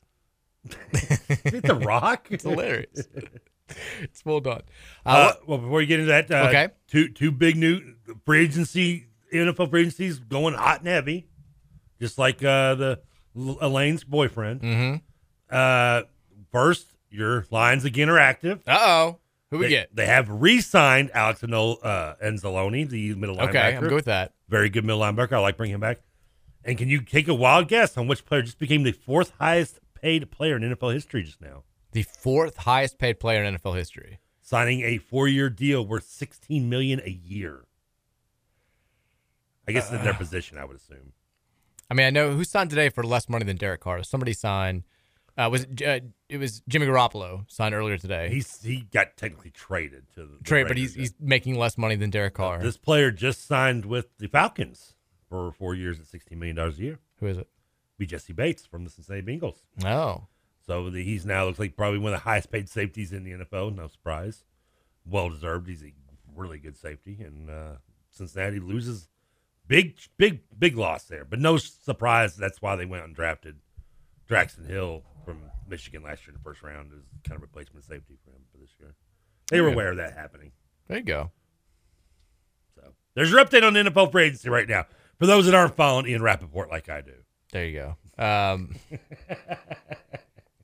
saw Trent Flowers just tweeted out the eyeball emoji. I mean, like everybody's like doing this thing where it's like, "Ooh, what does all this mean?" I'm like, we get it. Like every sign in the world is saying that Flowers is coming to Louisville and Sky Clark's coming to Louisville.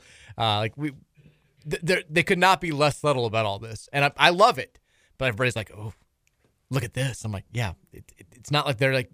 There's no hidden message here. They're openly saying we're all coming, which is great. I'm going to save my excitement. No disrespect to those guys, but I'm going to save my excitement for the transfer guard from another program. Okay, I'm with you. I think that I know a lot of people are.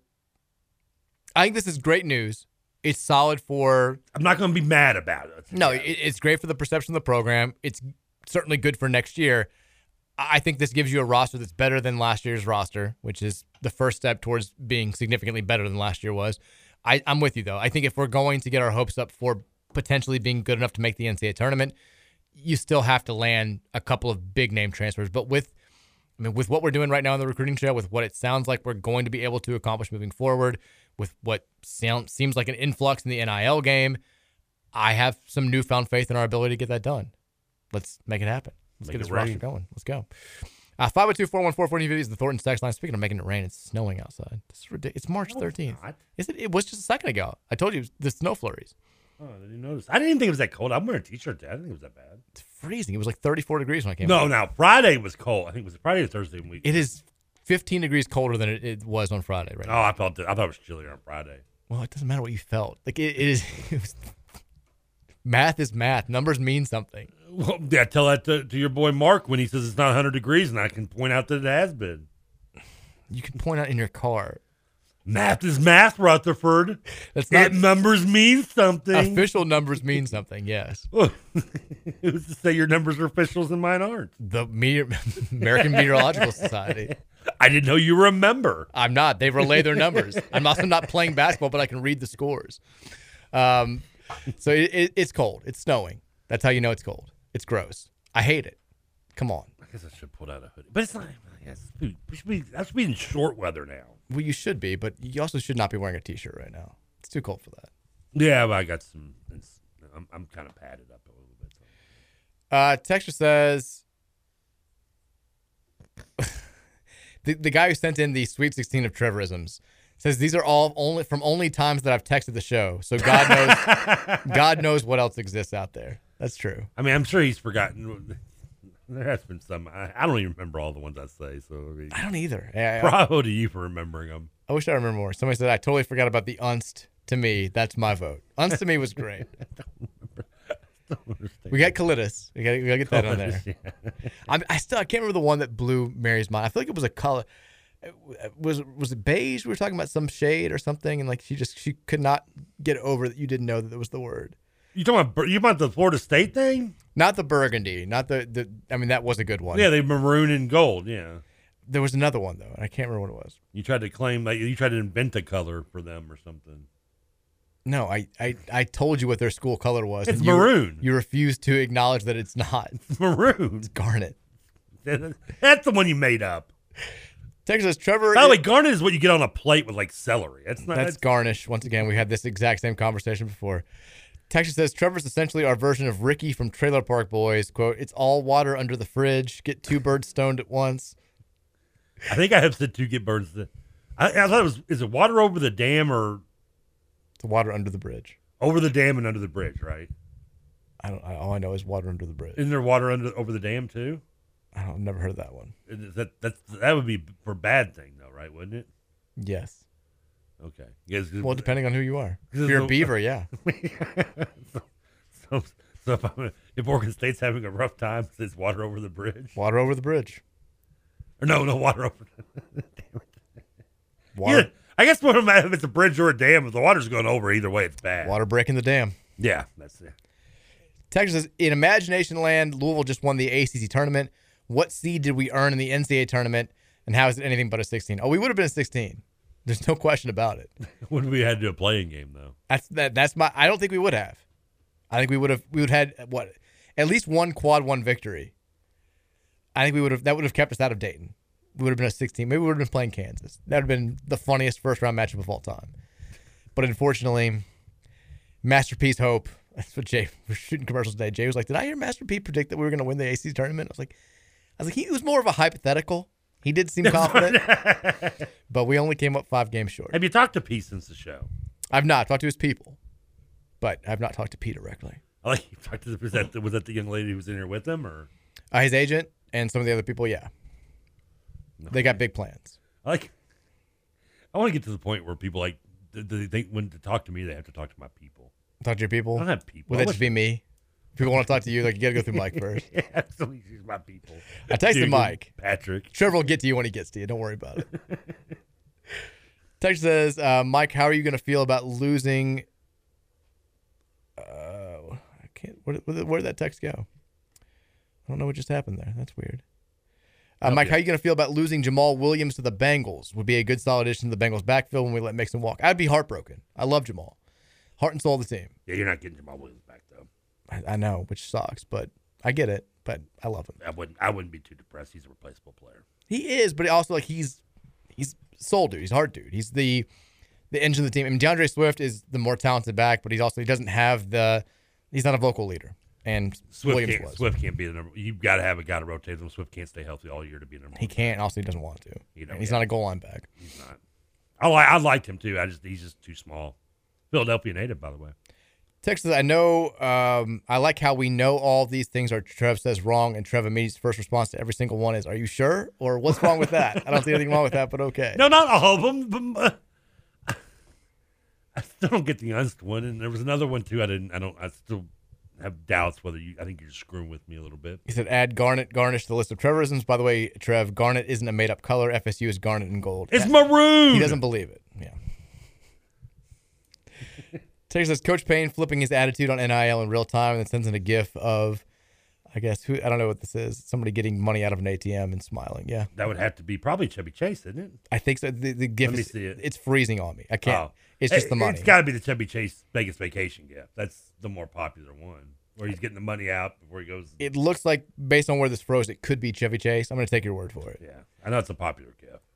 Texas, I may have missed the first bit of the show, so you may have said this, but have you heard any word on McKnight from Western? No. But I think it's still a very solid job. Has he entered the portal at all? Not to my knowledge. Okay, that's all right. But, I mean, Western now has a head coaching vacancy. They officially fired Rick Stansbury over the weekend. They're not going to get Will Wade, who did take the McNeese State job, which was a little bit of a surprise to me. I guess maybe he wants to hang out closer to home, kill it at a low major for a couple of years, then get a big-time job again. But I know the powers that be at Western, a lot of them were very focused on Wade. I still think Crean's trying to weasel his way into that job. We'll see if it happens. But maybe McKnight wants to see who Western hires before he makes the decision one way or the other. We'll see. Texas says, wasn't there a really good shot blocker for Baylor who wore goggles maybe 8 to 10 years ago? Yeah, that was the Isaiah, the kid who ended up having the condition that ended his basketball career. They honored him at the NBA draft. I forgot. What was his name? Isaiah something. Was it Isaiah Matthews? Which one was Isaiah? Isaiah Austin. Yeah. Yeah. He had goggles. He was awesome. Yeah. I forgot about the goggles part, but yeah. Texas Royce White went to Iowa State. He did, but he went to Minnesota first. Started in Minnesota. Yeah. And then put out a very bizarre I'm retiring from basketball video. He was, I said, mammoth of human beings. I sat behind him. Iowa State played Kentucky in that tournament. That's right. And I was just like, this dude's humongous. He's super talented. Yeah, and too bad he couldn't fly. Yeah. Now he's, I think, trying to run for office. He's become like a super conservative wannabe politician. Has he really? Yeah. He's always been out there. He's been an interesting guy to hear from. Texas, are we still interested in Churchill Abbas? I believe so. I think that they're still hoping to get him. Texas, there's going to be some cheap tickets for sale in the Elite Eight game in Louisville. Not a lot of traveling fan bases in that region. It is, Bama is the number 1 seed. They could play Virginia, which their fans are very, very, I think. I thought we were the East region. We're Bama's region, whatever that is. South. Oh, the South. Okay, I thought we were the East with Purdue. That's when I first saw it. But Virginia could come and play here, which they have fond memories of 2019. I think they would travel well for the tournament. Bama, Bama will still travel. They're not a big basketball fan base, but the fans they do have are art. And then they're Bama fans everywhere. They're just typically football fans. Arizona will travel. Yeah. Somewhat. Texas, just say it, Mike. Bama is killing it. Yeah, sorry. Come on. Oh, come on. No, I mean, who's the first announcer go? Brandon Miller hasn't seen a shot he doesn't like. Yeah, I mean, it's hard. Like, with all the euphemisms that you use talking about basketball, you do see, like, unintentionally, it's almost impossible to avoid stuff like that. Impossible. Yeah. By the way, I do like Arizona coming out of that bracket, I think. I haven't filled out an official bracket. I'm just taking like a once over at it. I can see Arizona winning in that region. Bama, though, I keep looking for reasons not to like them because I didn't like them in the middle of the season long term, and they solved a lot of the issues that plagued them the last couple of seasons when they were good but were flawed. And Miller's incredible. Like every time I watch him play, I'm like, this dude is unbelievable. I can't believe somebody's going to get him with a 3rd pick this year. Texas says, remember that time Kenny Payne thought he could recruit high-level basketball players in 2022 without using NIL? Yeah. We don't know for sure he's using NIL, right? Maybe he's just using NIL. Maybe he's just silver tonguing him. He's using NIL. We're using NIL. I'm thrilled about it. Look, let's just say for the sake of saying, because if we start landing all these players, which looks like we're going to, and next season is a market improvement, and we get going on the right track, I will stand by this take. There was still no excuse for last season to be as bad as it was. I hope things change, but the fact, it won't change the fact that we had no business ever winning only 4 games in a season. Of course not. But some people are going to be like, see, it was fine. We told you. We told you the whole time. And I'm like, no, we had to wait for that cloud to be lifted. We had to wait for the cloud to be. We could have gotten players last year. It was all about the cloud. Yeah. Texas, damn you, cloud. Texas guy turns the ball over often. He's bad on defense, and he's not good in the locker room. PTSD is an understatement right now. Well, that was at Illinois. Things can change. Change of scenery, change of coaching staff, fresh start, all that good stuff. Texas, I have a Trevorism to add to the bracket. What about TK not understanding what a one-hit wonder is just because he only likes one song by someone, even though they have more than... you try to defend Lorde and her one-hit wonder? You called Bieber a one-hit wonder. No, I didn't call Bieber one-hit wonder. You said that baby. Yes, you did. You said that baby song. He's a one-hit wonder. Well, that's the only song I know by him. Exactly, and you called him a one-hit wonder. No, Lorde is a one-hit wonder. Robin Thicke, yes, Davey Yates, if you're listening, is a one-hit wonder. You called some other people that had 14 number 1 songs one-hit wonders. No, and you justified. I want audio proof of the Bieber one. You called Bieber a one-hit wonder. But I know it was Lorde that you got all angry about. I did get angry about Lorde. When in 20 years, we're going to look back and you ask 1,000 people Lorde's song, they're only going to know one song anyway. No, that everybody in the text line said Lorde's not a one-hit wonder. She's a one-hit wonder. Sorry. Hate to break it to you. New Zealand, you can hate me all you want. She's a one-hit wonder. She's not from New Zealand. Oh, where is she from? Is she from England? No, she's from like. Is she from New Zealand? She's not from England. She's from. I always thought she was English. Well, I mean, New Zealand's closer to English than us, right? That's debatable. She's from New Zealand. You're right. Yeah, look at me. Yeah, see. Maybe you do know your lore. I know my lore better than you do. But how do you know her? She's just a one-hit wonder. Because I'm in touch with the New Zealand culture. I ate plenty of kiwis. I was a fan of the Bushwhackers. I love rugby. Are the Bushwhackers New Zealand? Well, that was their gimmick. They weren't really. I was about to be. I mean, I was already stunned by lore. I was about to be super stunned by the Bushwhackers. The funny thing was, the Bushwhackers for the corniness that was in the WWF. Yeah. Like before they got there, they were like a hardcore wrestling tag team. They were like known for being like vicious and hardcore heels. Oh, really? And then they were obviously at their later stage of their age when they got to WWF, and because they had an accent, Vince McMahon's like, let's make them from New Zealand. They can lick their head and act goofy. And I don't remember that. We remember the Bushwhackers being goofy. Right? Yeah, the whole walking around thing. Yeah. Oh, yeah. But I don't remember them. Yeah. And the gimmick was that I don't know where they're really from, but I know it wasn't from New Zealand. Maybe they were. It's funny. I enjoy it. Let's take a break. When we come back, 5 o'clock hour is up next. We haven't really talked about the men's draw. We'll have some primary takeaways from that. We take more of your texts as the hour goes on as well at 502-414-1450. Keep it locked right here. It's the Mike Rutherford Show on 1450 and 96.1, The Big X.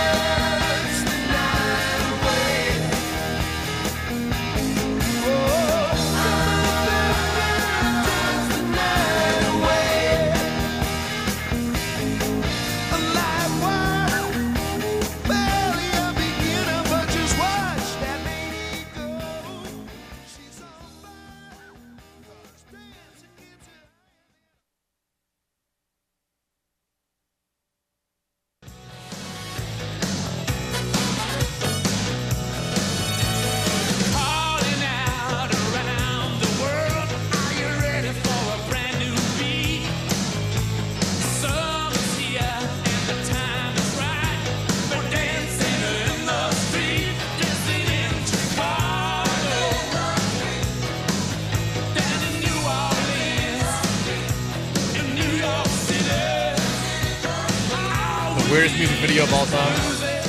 I think only the Eddie Murphy and Rick James video was there more cocaine done on the set of a music video than this. Sounds about right. I think that's the only one that can match this. I mean, that's the only way I can explain the mannerisms and the looks that they give each other, the outfits they're wearing.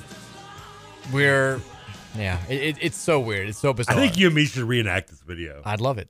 That'd be great. But now, are you going to be Bowie or can I be Bowie? I want to be Bowie. You're so Bowie.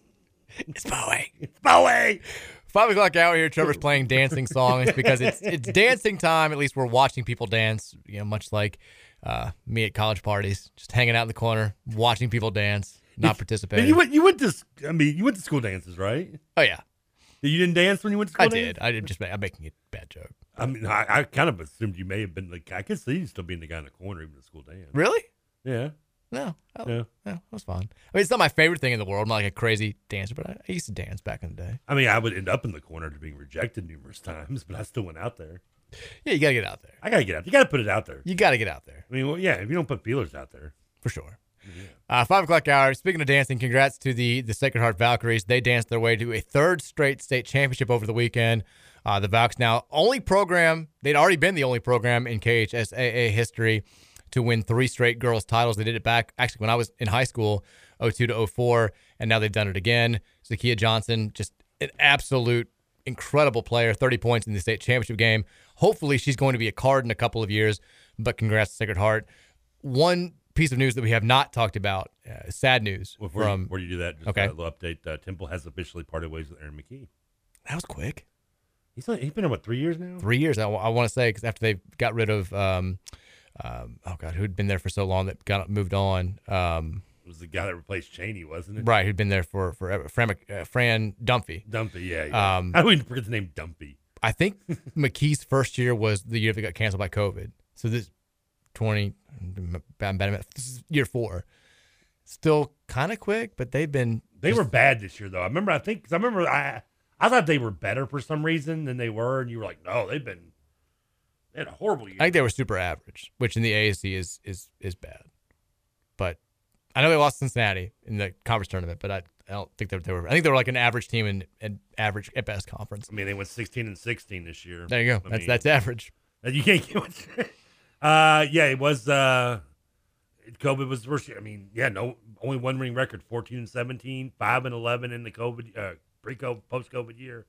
17 wins last year, 16. Yeah, That's taking over enough. a team that had been in the tournament the year before with 23 wins. Yeah, that's not good enough. No. In Temple now, they also find themselves in a spot where they've got to capitalize because the AAC's losing. You know, Cincinnati's gone. They're losing Memphis. They're losing UCF. They need to capitalize on that, and Aaron McKee wasn't getting it done. McKee was only the third coach or fourth coach since 1974. That's nuts. Don Casey, Cheney, Dumpy, and him. Let's talk about the NCAA tournament, the draw for the men's side, because we haven't really gotten into that yet. Coming up in just a second, but sad news from yesterday. One of, I guess, the first Louisville players that I really remember following as a kid, Felton Spencer, passed away at the age of 55. The Chief was, I've told the story before about how when the Timberwolves played the Bullets at Freedom Hall, I, through a family friend, had gotten to go in the locker room afterwards. I saw Christian Laettner giving an interview butt naked, which was weird. Mm-hmm. But I also got Felton Spencer. I had a trading card of him. I got him to sign the card. He was the nicest dude alive. It was one of just those moments that you remember forever as a kid. I think it was one of the first autographs I ever got, and certainly one of the first ones that I ever got, like in person, seeing him do it. And it was so awesome. And I'd gotten a chance in recent years to talk to him at like various U of L things. And I talked to him a couple of times when I went to Bellarmine practices and saw him with the team when he was an assistant coach there back in 2017, 2018, and was always just so cordial, so nice. Everything that you heard from other people about him wound up being true, which is always refreshing when it actually happens. Super just great guy to talk to. Always never act like he was above you or anything else like that. And to hear that he passed away at 55 was very disheartening. Still Louisville's all-time leader in field goal percentage, shot 62.8% from his first career. Was one of those just throwback big men who slowly developed over time and then really hit his stride late in his college career and ended up being the number 6 overall pick in the NBA draft. Yeah, he was, and he had a lengthy career, played for, I think, 7 different teams over 12 years, something like that. Give or take. He was, just a fantastic person. And to hear that he passed yesterday was one of those just gut punches that you don't expect to have come. He's 55 years old. Yeah. You don't expect it. And I'm kind of right there with you. I'm a few years older than you. I was 8, 9 years old when I started really getting to embrace like college basketball in Louisville as itself. Before that was more wrestling, NBA only, and baseball. But right there, one of the initially big guys that. And as a kid getting to see him, he's just larger than life looking at 7 feet, 200-something pounds. And, then getting to see him and doing a vignette with Mr. Perfect in the WWF when he's with the do you remember the Timberwolves vignette? What do you mean? When he did the wrestling vignette with Mr. Perfect. No, I don't. You've never seen that? No. Go to my Twitter. I'll check it out. It's on there. He's still, I think I posted this. Felton's still the only former Cardinal to be in a WWF vignette. Mr. Perfect did these vignettes with all the Minnesota. He did one with like Anthony Carter, who was a Minnesota football player, and he did one with somebody on the baseball team. I don't remember who it was. It wasn't Kirby Puckett at the time, and he did one with a basketball player from Timberwolves, and it turned out to be Felton Spencer, where he's like hitting jump shots, and Felton's wow, he's perfect. It's so cheesy yet great. I gotta watch it. And I got to play radio with Felton a few times, including not too long. I guess it's almost been 10 years, but several years ago, and that was my first questions about him was how was Mr. Perfect on the court? I don't want to talk about anything else, but of like all the Felton stories I could think of, I don't know if I can top, getting his autograph while seeing Christian Laettner naked is that, but you don't forget it. It's hard to forget that. But he was a fan favorite of mine early as a kid because he was that perfect. I was at that age where college athletes were still larger than life because they were older than me as well. Mm-hmm. It was just, you look at them as like NBA talent level, regardless of whether they're NBA talent or not, even though he was.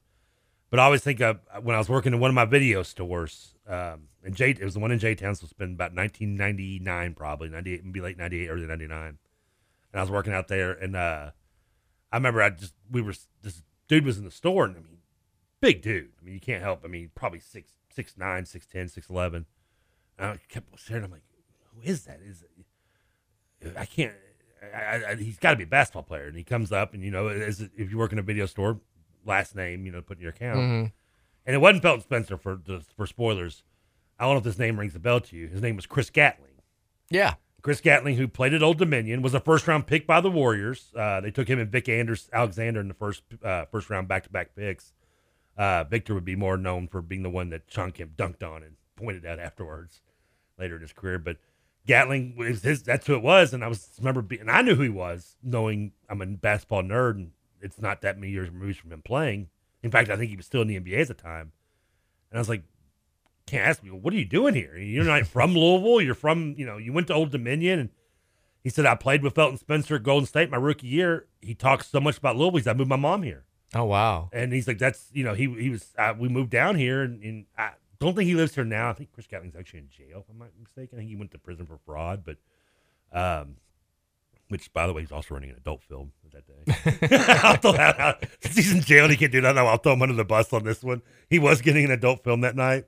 But I just remember being like, that's insane that, like, Felton, a teammate talking about how much he loved being here in Louisville and how much he embraced the city and being from here as well, convinced a random dude that grew up and lived his whole life in New Jersey to move down here and move his mom down here. So that's just kind of the things I think about with Felton is the kind of, how much he embraced this town as well. For sure. Super sad news. I mean, 55 is way too young, and I know he coached at Spalding in recent years, coached at Bellarmine for a few years, and who knows what he had left in store, but certainly he had some good years left, and very sad to see that news yesterday. Kind of definitely put a damper on Selection Sunday. But I mean, it was just the icing on another cake. Like I said, I told you just yesterday, it was like the worst Selection Sunday ever. Yeah, it was bad. Scoots collecting, Felton news. I mean, no cards. My recliner doesn't recline. I mean, it was just like, what's next? I'm just now seeing... Ducky gets a good draw. Ducky did get a good draw. I'm just now seeing on the website, somebody has put together, I said this jokingly, that I wanted somebody to do this, put together a list of all the records that this team broke this past season. I can't read it. It would take the entire... This is a long post, but that's impressive. But most of them are still from the 40s, though. Well, yeah. I mean, some of them are kind of recent, but they're all embarrassing. They're all bad. But we're moving on. We got Dennis Evans. We're going to get Sky Clark. We're going to get Trenton Flowers. We're going to get Carter Bryant. Better days are ahead. We're going to be fine. But for right now, we are not in the NCAA tournament. We found out the draw last night. Did you watch? You said you watched the whole selection show, right? I did, yeah. I can't. Yeah, you can't quit. Even if I wasn't writing about it, I was going to be watching it. I can't. Oh, of course. I can't not watch the selection show. It's a holiday. But I was watching. I mean, I had the game on leading into it. I mean, I was ready for it. As much as I love the NCAA tournament, even when Louisville's not in it, it does, like, hearing the CBS jingle and, like, remembering all the nerves that I used to have. Like, it just, I couldn't help but just, like, sigh internally when it started yesterday and just be like, damn it. It sucks not being, even when we've known for months that this day was going to come and we were not going to hear our name called. When you actually get there, it's still a gut punch. And it was definitely a gut punch yesterday. But the bracket's out. My initial thought, and I kind of said this earlier, every team that I've been spending the last few weeks being like, I think I'm going to take them to the Final Four. I think, like, that's my squad. They're all in the West region. And the East region, I could not hate more. I don't know who I'm going to. I may take Oral Roberts to win the East region. I hate every team in this entire region. Now, in fairness, though, you did love Oral Roberts regardless. I mean, they ran the table in the conference. You've been one of your favorites to talk about as an upset before. I don't like, and the thing is, I don't like their draw. I think they got kind of a crap draw playing Duke. But I also think Duke is flawed, is more flawed than people are giving them credit for, just because they've been so good as of late. How many times have we seen this team got hot right the right time and went and win their conference tournament, and then they come out and go flat in the NCAA one? It happens. I think it happens more often than that hot team wins their conference tournament and then goes deep into the tournament. Especially when it's a conference that's not that good. Which, like, is Duke have they really turned a corner with all this young talent, or have they just been playing a bunch of teams that are just okay in the ACC? Well, I guess we'll find out shortly. But they've got a good draw. Everybody in that region has a good draw. My primary interest was getting Kentucky in a game that I thought they could lose. I was hoping that they would fall to the 7 line. When the West started popping up, I was like, please put them in here. Of course they get, like, and I'm not just saying this because I'm a pessimistic, nervous Louisville fan wanting Kentucky to lose. They got as good a draw as they could hope for. Like, Providence is, they've been kind of a dead team walking for a while. They're one of those teams sort of like Virginia, who was good at the beginning of the season because they've got so many transfers and holdovers. They're so experienced, but they were, I think, closer to their ceiling at the beginning of the season than they have been late. I mean, they've lost 5 of their last 6 games, and they got, I know the final score didn't really reflect it, but they got stomped by Connecticut in their one Big East tournament game. And they lost at home to Seton Hall by like 30. By 7, by the way. I know, but they were down like by 24 at half. Like, it was not close. The final score did not really reflect that. Seton Hall beat them by like 30 in the regular season finale at home. They've just been bad as of late. And I know you got the attractive angle of Bryce Hopkins, who's been so good for them this season, who was a guy who transferred from Kentucky. Originally was committed to Louisville. But I just 6-11 games are sexy upset picks. I don't like this Providence team. I like the draw for Kentucky. Kansas State, if I'm them, does not scare me all that much. Like, I'm not saying they're going to win all these games because Kentucky certainly has its own set of flaws, but this is as nice of a draw as you could hope for if you're UK, at least in my eyes. Yeah, I guess. I don't know. I haven't really done it by comparison to the other 6 seeds, maybe if you're going to put them somewhere else. But, I mean, being the fact I'm not really huge on Marquette either. I'm not either. I don't mind Marquette. I just think I thought 2 seems a little high for them. Would you like to hear something about Marquette real quily before we move on? I'd be surprised if they don't get knocked out in the second round by either USC or Michigan State. 1, Shaka Smart's lost 6 straight NCAA tournament games. That doesn't surprise 2, me. there have been, I always have this thing where like teams that were supposed to be crap going into the year and then dramatically overachieve, I just feel like they always end up underachieving when the tournament gets here. And to back that up, there have been a total of 32 teams over the years that have been unranked in the preseason poll and wound up being in the top 10 going into the NCAA tournament. 18 of those 32 teams haven't made it to the second weekend. 22 of those teams have wound up being 2 seeds like Marquette. 14 of those teams have lost in the first or second round. So just, it kind of goes to show it's great that they overachieve. They clearly have some spuckiness, but there's a lack of overall talent on that Marquette team. Danger zone, I think, for them and Kansas State, who's kind of the same thing. Kansas State did not have high preseason expectations. Jerome Tang comes in. He might be coach of the year. They get up to a 3 seed. Those teams tend to kind of fall flat on their face when you get to the big dance. And I mean, every team in this region, Trev, Purdue, we've talked about how they seem like a trendy upset pick because they don't have guards. Marquette and Kansas State, we just talked about. Tennessee cannot score on anybody. Duke, starting 4 freshmen. They've got a 36-year-old maybe head coach. overseeded from the hype of a tournament run. Yeah, Kentucky's flawed. Michigan State and USC, the 7-10 game, I hate it. They both suck. Nobody in this region is good. I hate every single team in this region. I mean, would it be shocked to see if Vermont doesn't pull off the 15-2? I'll be surprised if they don't keep that game close. I would not be there, and I would, and I know maybe I would lean towards USC or Michigan State just because I do have a Andy Enfield, love crush a little bit sometimes. But I wouldn't be surprised if they don't. Kentucky could get a fortunate bounce there, but I remember last time Kentucky thought they were going to get a fortunate bounce. They lost to Kansas State. Yeah, when that bracket just broke perfectly for them. Yeah. They still, and I could see Kansas State beating them, and I hope they would like to think they would. Please. I do like your Oral Roberts in the Sweet 16. I think they beat Duke and beat Tennessee.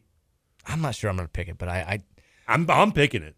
I'm leaning now, towards it, but I'm not there yet. Where I'm worried is what I want to do with Purdue versus either Memphis or FAU, especially when Memphis played as well as they did yesterday. And I mean, is that a mirage? Purdue's up 17. I turned the Houston game on, and I'm seeing tweets about like Penn State. I'm like, they came back. Yeah, it's a 17 with 5 minutes to play because their guards are, I believe the kids say, duty. They're what they call self-check. Their young guards don't handle the bright spots that well, and they kind of panic. And I knew that watching them a couple times earlier this year that I felt bad for. And they were talking about Edey, like, will he come back? I don't see why he wouldn't. First of all, I mean, he probably should. But if they just had at least a little bit better guard play, I mean, he's so dominant right now that they should be an easy run to the Final Four, and they're not going to be because the guards aren't up there at all. I made that prediction last week. I was like, they're going to win the Big Ten tournament.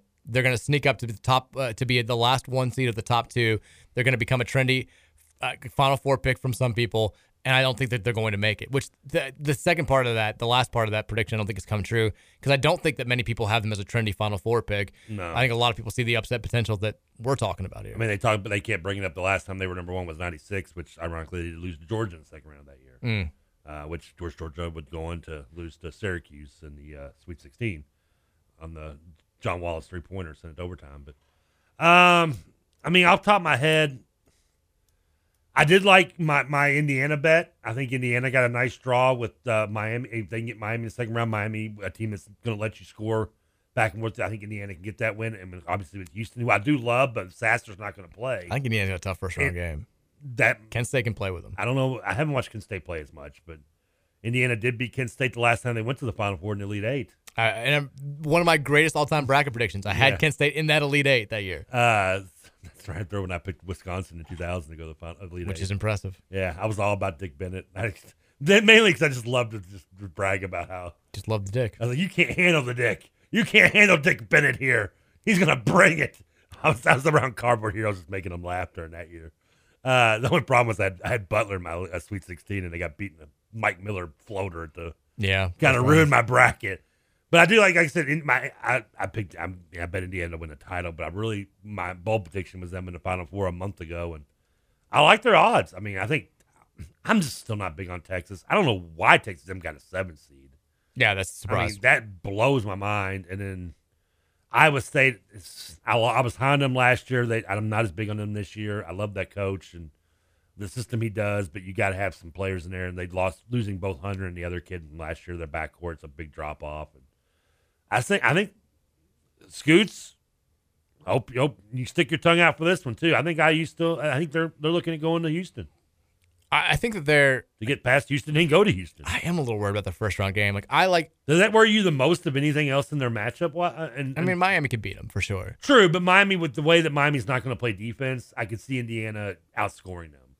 And they've got the weapons to do it too. But maybe. I think Miami's guards are way better than Indiana's guards. Well, that's not. Yeah, but their Indiana's front court's better than Miami's front court, just off Trace Jackson Davis. It is, but Miller's a really good defensive player, which if they have a strength defensively, it's inside, which is odd for Miami.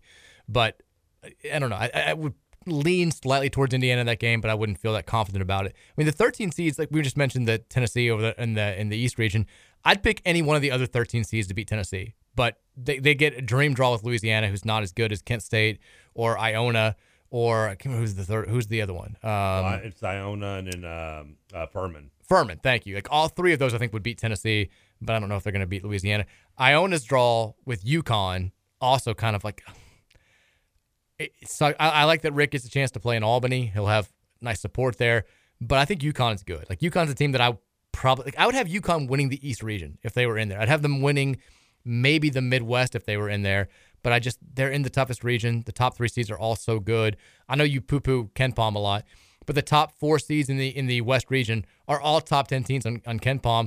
And interestingly, Kansas, the number 1 seed, is the lowest ranked of those 4.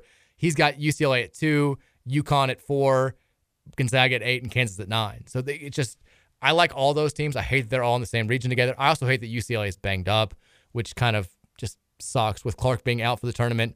Bona, we still don't really know what's going on with him. Those are 2 of their best defensive players. They should still. I mean, I'm not big on Northwestern. I don't know how much Boise State play, but I mean, it's going to come down to them against Gonzaga, I would think, right? Unless TCU can and I don't have any respect for Grand Canyon knocking off Gonzaga. So, I mean, are we coming down? I mean, I'm assuming UCLA and Gonzaga are going to play in the Sweet 16. Probably. I mean, TCU's a live shot, I think. Yeah. Who they play the winner of who's their 11? It's the Arizona State Nevada game. Yeah, which they should win that. I agree. Yeah. Nevada has no business being who in the gets field. the Pitt Mississippi State winner? Iowa State. That's one where I can see Pitt knocking them off. I can see that 11 seed going past. Did you know? Since the first 4 became a thing with at-large teams back in, it was the year VCU went to the Final Four in 2011. There's only been 1 season where a team that's come out of the first 4 has not won a game in the main draw. It was a couple of years ago. Every other year besides that, you've had an 11 seed that has at least won 1. I think like 7 of them have gone on to the Sweet 16. It should be a trendy upset pick. I can see, it's why I usually wait to make my official bracket until when, like, I think Pitt can beat Iowa State. I don't think Mississippi State can. So I want to see who wins that game tomorrow night. I also want to see like Greer just being all nervous, and it adds interest to me. I'll be excited for that. But Arizona State, I mean, maybe could get TCU. I don't think Nevada can. I don't think Nevada can beat Arizona State. Nevada's the one that I circle, and I'm like, they just should not be in the field. I know you talked about Clemson. I think Rutgers kind of got boned a little bit just because their resume. They got dinged for having a guy hurt and then being 3-6 without him, which the committee's not supposed to take into account anymore. and yet they kind of use that as their example. In fairness, it's Rutgers. They probably just forgot they were around. I mean, I guess. But I mean, Rutgers, they've got 4 quad 1 road wins, which is 3 more than Nevada. It's 4 more than NC State. They beat Purdue on the road, which is maybe the best win you can have in college basketball this year. I just don't really – I thought that was kind of screwy. I don't care that much, but I think that they should have gotten into the field over Nevada. But those first 4 games are – sometimes they're sexy. This year they're kind of gross. You got me. Give me a hot take tournament upset possibly, or a team to watch. Give me something. Give me something out there out of left field. The kids watch Dandelions grow. How about this? The last 4 3 seeds to lose in the first round, all from the Big 12. That means put Baylor on upset alert, who plays UC Santa Barbara, who can absolutely score on them. Yeah. And then the previously mentioned Kansas State team, who plays Montana State. I don't think Montana State can beat Kansas State, but I do think that Baylor can lose to UCSB. I think I'm probably going to wind up picking UCSB over Baylor. I'm also flirting with taking Colgate over Texas. And I like Texas coming into the tournament a lot. Colgate, they kind of got screwed here as a 15. They dominate the Patriot League. They're the best shooting team in the entire country. I mean, the upset recipe in the NCAA tournament, it's almost always teams that can shoot. It's not, you kind of have to look past the teams that have had like a dominant 6'8" dude who just bullies the rest of the conference, because you can't bully the power conference team that you're playing in the NCAA tournament. And Unless Colgate, you're Gary Trent. Well, Shaq in the Mac, he was an NBA prospect. Yeah, no. I'm talking about like the player of the year who's like averaging 16 and 12, but is 6'6", like, 210. This kid was taller and played guard. You can't, you can't feed him in the post against a team with like a 6'10" center, which is why you see those teams typically get smacked around. But Colgate is the opposite. Like they're the number 1 3-point shooting team in the country. They're the number 7 2-point shooting team in the country. They've been here before. They dominated the Patriot League. The Hutchinson kid can absolutely fill it up. I'll be surprised if Texas Colgate is not like a game that goes down to the wire. I think if Donald Foyle would approve that message. Damn right. I'm not big on Texas as is, so that wouldn't. I mean, I said I like Indiana's odds, and Texas being the number 2 seed in that bracket isn't one reason why.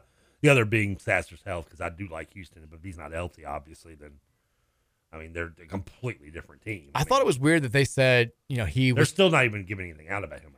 Well, they said he was going to play. He went through all the pregame warmups, like full tilt. Everybody's like, he's doing everything. He's going, and then just didn't play. And they looked not great without him. Yeah, no. I mean, they need him. I mean, he's their go-to guy. Well, if he doesn't play, they're not a title contender. I mean, yeah, he doesn't play. I mean, do they even get past even? I mean, I think they'd get past Auburn or Iowa personally, but I mean, Sweet 16 might be their limit at that point. I mean, I'll be just based on what after the game, he was like, I felt a little sore in some spots. I think he referred to the phrase that he used was playing it safe. So that says to me he's full go in the tournament. Like he could have played if it was an NCAA tournament game. He chose not to because they got bigger and better things on the horizon. So I'm not as concerned with the Marcus Sasser injury as maybe some other people were. I thought it was weird too that Houston loses that game. They still get the number 2 overall seed over Kansas. Well, remember the committee says the Sunday games don't matter. Well, but they say they do. Although they didn't. No, behind closed doors, they tell people they don't matter. Keep it straight Seth now. Davis yesterday was doing this thing where he's like, it's a common misconception. I'm like, don't do your CBS thing. We know they don't matter. And the reality is Kansas has 10 more quad 1 wins than Houston. Houston did not play a tough schedule. They're good. They deserve a 1 seed, but they should not have been ahead of Kansas. And it's important because Kansas doesn't get to play in Kansas City because they're behind Houston. Houston gets Kansas City. Kansas gets relegated to the toughest region of all time. In the West, it's not a small deal. Maybe the AAC having its title game on Sunday wound up being a good thing for the conference. Of the number ones, where do they exit if they exit at all for you? Like I said, I haven't filled out a bracket yet. No, but just doing a little glance. My head says Purdue loses the first weekend. Okay, I mean obviously to Memphis or FAU. You think Memphis beats FAU? I think both of them can beat Purdue. I think Memphis will beat FAU. I think will beat Purdue. I think if not losing, I think Purdue definitely has a scare in that game, regardless whether they win or lose. I think it would be very close. Bama and Kansas, I think, are the 2 most likely to go to the Final Four. I think Kansas. The Bill Self thing's a curveball for me. I tell you, if I'm Kansas, and maybe I should overlook Illinois, and I've been higher on Arkansas than I should be, but if they can get healthy, and I know they got smacked by A&M in the SEC tournament, they can be a matchup problem. I mean, with Smith and Black, and I mean they can, if they're going to be healthy and with Musselman, I could see them giving Kansas a run. I can too, but they're also I don't know if they'll they finish fit the it. mold of every underachieving 8-9 team, where everybody's like, They do. "Oh boy, if they just start playing the way that they I have know. not been playing for the last 3 months," and that team almost always loses the 8-9 game. Now, thankfully for Arkansas, they're kind of playing the same team in Illinois, who I think is the same version of them, just worse. I think they should beat Illinois, and anything can happen and it's Kansas. I mean, come on. I mean, Bill Self is not exactly shy to get knocked out in the second round, but true. And nor is Kansas in their own right. But I don't think they'll lose. But I mean, that's a game. Like I'll be interested to see what the spread is for if they do play Arkansas. The top of my head says Purdue first weekend, Houston Sweet 16, Kansas Bama go to the Final Four. I'm not committed to that. I want to sit down and think about it, but that's just top of my head. I'll say right now, Alabama's the team I have most confidence in the Sweet 16. Getting to the Sweet 16? Getting to the Sweet 16, yeah. Like I said, I think Kansas. I think I have a lot of confidence in three. I of them just getting don't. to the I don't Sweet think 16. Maryland or West Virginia can run with them at all. I've not been high on Maryland this year anyway, and I mean they're just I'm an with average you. 8 seed, and West Virginia doesn't do that. I think Alabama rolls to the Sweet 16. I'll be surprised if Bama gets beat. I think it's in the Elite Eight. I agree with that. The top 5 seeds besides them don't really impress. Because they're me the that much. exact team Virginia doesn't want to play. That has a go-to score. They can And they can beat shoot it. them. Yeah, for sure. Yeah, and then I mean, it becomes the Elite Eight. I mean, you're looking at. I mean, that's where I like Arizona. Probably Arizona, Bama. I can see a 1-2 matchup right there. I picked Arizona to win it all last year, and I think I'm a little bit jaded because they let me down. I'm still a little bitter from the what's his name year they lost to Buffalo, but yeah. Oh, Nate Oates? Nate Oates, yeah, because I got blasted. They were the 4th seed, and I was like, I like them getting hot this year in this tournament. And I picked Buffalo. They had all that talent. Destroyed. I just remember Nate Oates being like, "We're gonna beat the bleep out of them," and they did. I know they did. He called his shot. He came out and was like, "We're gonna win easily," and they absolutely won easily. I mean, I guess they could. I mean, the front line. I mean, Missouri, Utah State. I can't see doing it, and I mean, I guess they'd match up maybe with Baylor. I mean, they could get an interesting matchup in Sweet 16 because Creighton, NC State, neither of those move my needle. And I think Creighton could be interesting. I mean, offensively, yeah, both of them can if they get hot. But I mean, Arizona's issues are offensively. Like if they find a team that just because they're so good defensively, if they go up against a team like Creighton that can just knock down crazy shots regardless of their defense, and Arizona's doing its typical thing where they just go through stretches where they can't score. I can see that one being the issue for Creighton is they got to get there.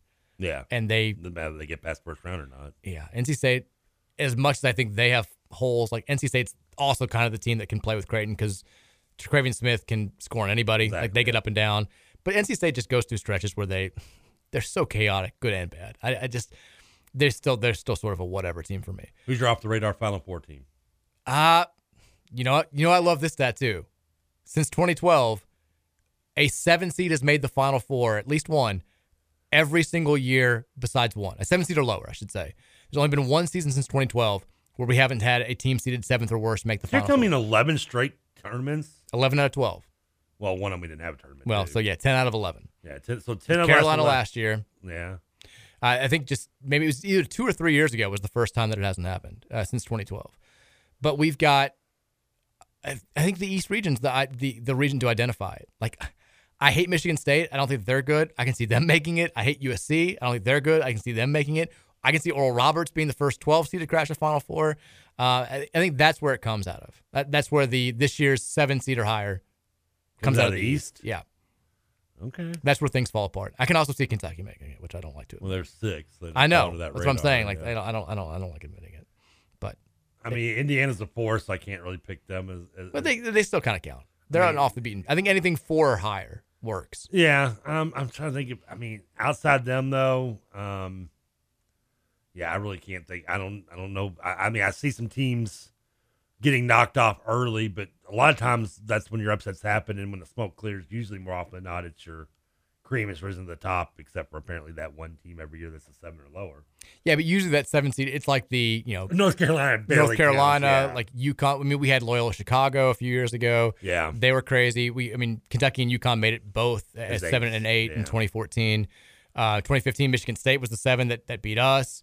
It's usually a team like that. Like a Michigan State is a 7, Carolina is an 8. It's a sneaky stat that doesn't. It's kind of not. When you say 7 or high, you're thinking like, I don't want to say Gonzaga, but you're thinking a Cinderella run, which not just saying those teams weren't. Right, Syracuse the one year was the 11. It's just been. You don't have an Iona or Loyola, the only one. Loyola's that falls. kind of the big exception. Only an exception, exactly. Who was it in 2016? Could it be Northwestern this year as a 7 seed? Maybe. I mean, there's always a team. South Carolina was the one that was like, "Are you kidding me?" Oh like, yeah, they were the 10. They were 7. 7, yeah. Like it's usually a team that you just totally dismiss. Like I can see Michigan State or Northwestern fitting that where I'm like, this team sucks, but things break the right way. They play one good game and then get a couple of breaks in the bracket and end up crashing the Final Four. I mean, that could be. You talk about Colgate knocking off Texas, A&M, who got a raw deal.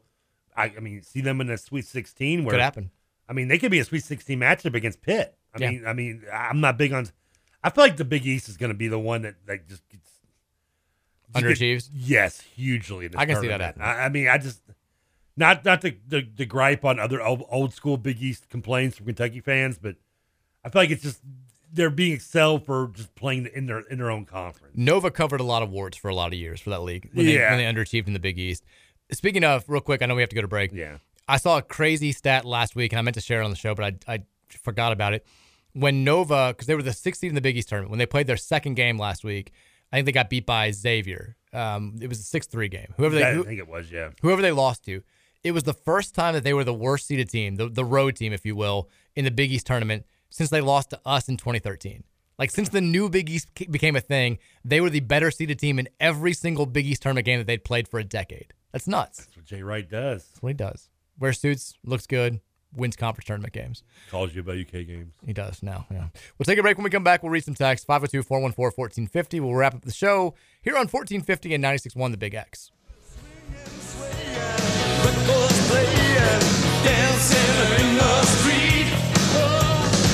And it doesn't matter what you wear, just as long as you are there.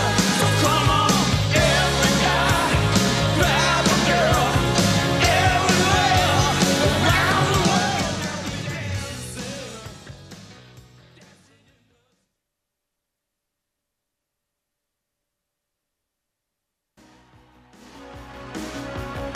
I get up in the evening and I ain't got nothing to say. I come home in the morning, I go to bed feeling the same way. I ain't nothing but tired, man, I'm just tired and bored with myself. Hey there, baby, I could use just a little help. You can't start a fire. You can't start a fire without a spark. This gun's for hire.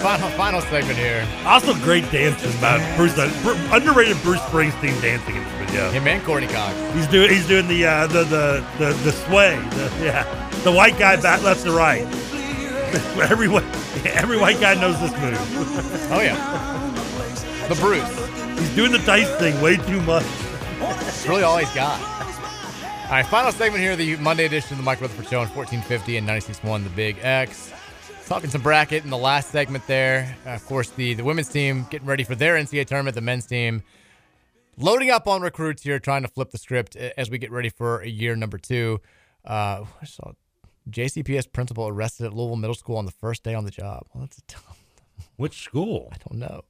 It's like, please don't let it be you. Or it's like, well, you don't have a kid in middle school right now. And I'm saying yours. Like you're thinking that. Oh yeah. Well, Olmsted Academy North.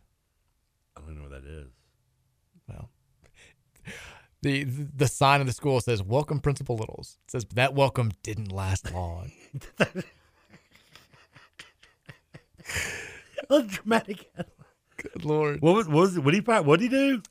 Deputies served a warrant for Little's arrest at the school on Monday. The warrant issued by the Bullitt County Attorney's Office was for charges of 4th-degree assault and 3rd-degree domestic terroristic threatening related to a domestic incident on Christmas Day, where he was... Christmas? A man was leaving his home with his ex-wife when her new boyfriend, Littles, pulled up and began arguing with her. Littles allegedly assaulted the man and left him with injuries on his face and head. Christmas? On Christmas. That's a long way to wait. That's yeah. That is strange. I feel like they were trying to make an example of him, just embarrass him in his job or something. Yeah. I mean, that's very strange. They waited till he got a promotion to arrest him. That's maybe this is the new LMPD. They're catching up on stuff that they weren't doing before. Everything's fine now. Who knows? Oh, now why is my uncle over bragging about eating a KSR bar? No. The mail ID? Yeah. Oh, is he getting ready for? It's like 7th region champs excited to be eating at KSR Bar and Grill on Wednesday in preparation of our KHSAA state tournament. Oh, he's not even game. there. He's announcing that they're going to be there. Yeah. You know what? J-Town. And he tags Matt. I'm texting him for crap on this. J-Town, the 6th region champs, they're coming to Bar Chronicle. It's next door. Everything's just $1 cheaper. They're going to be there. They're going to have a great time. We're Team J-Town now. You've doomed the male Bulldog run already, John. Are you happy? What's he doing? I mean, you're older from the other day. You should be wiser than this.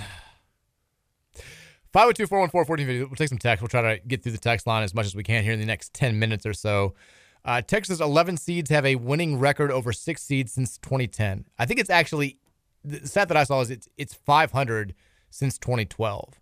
I mean, is it getting to the point where 6-11 is, I mean, it's an upset, but it's not as much? No, because you typically have like a really good, it's basically like a good power conference team versus another good power conference Exactly, team. yeah. They're barely separated. It's almost, it's right there is easy with the 8-9 matchup to me, or 7-10. It's the same. I mean, now 12, even though it's a Trinity upset, that's when the gaps really, I think. Because you have some like automatic qualifiers and lower. I mean, like Charleston, San Diego State this year is kind of, we'll see.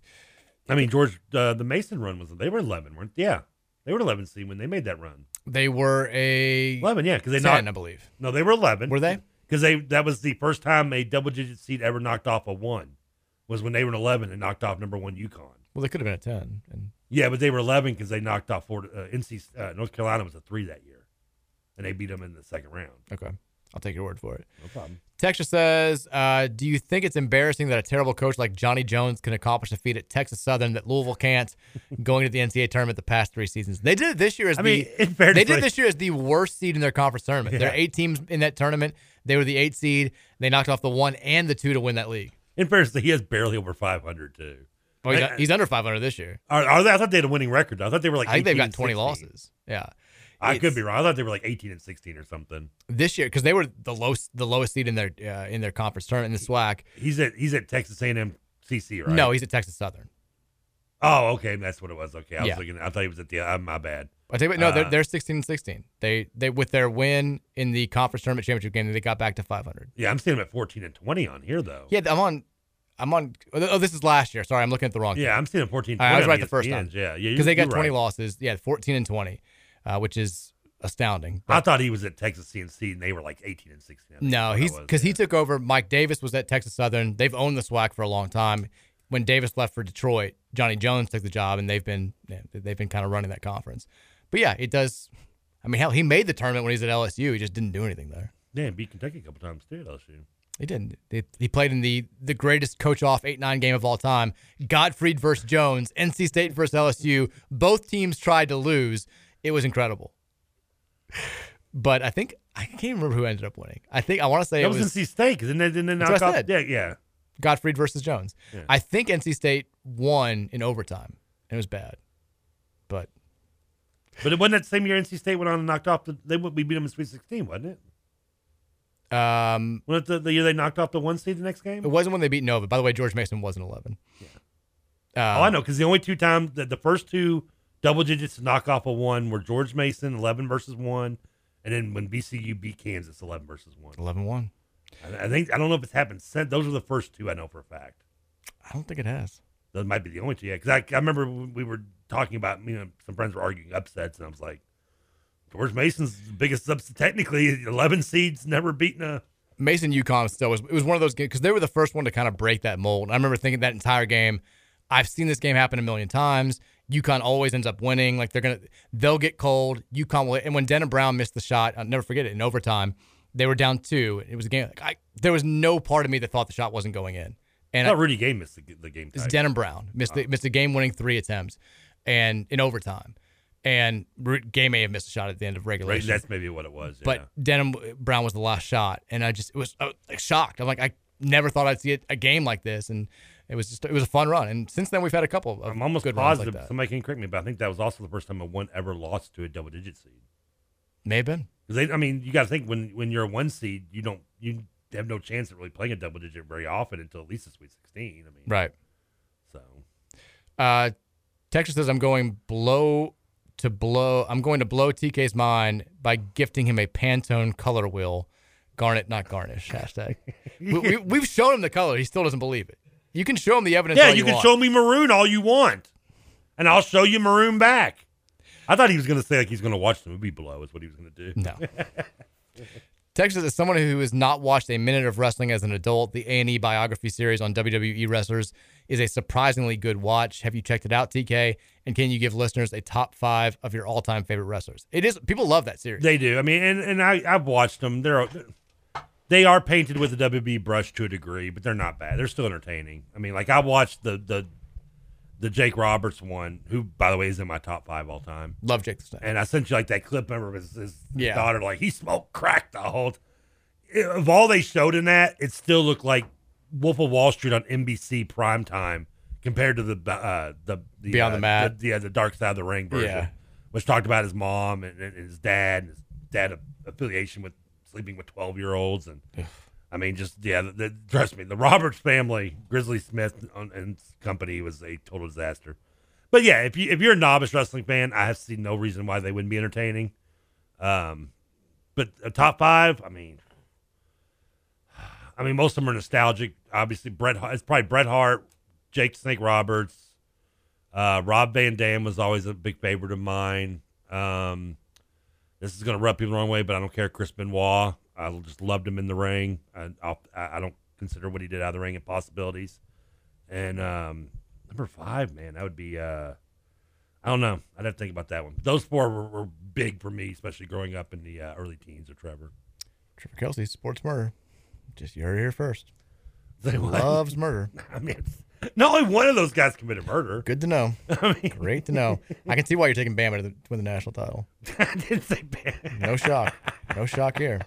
Guy just loves murderers.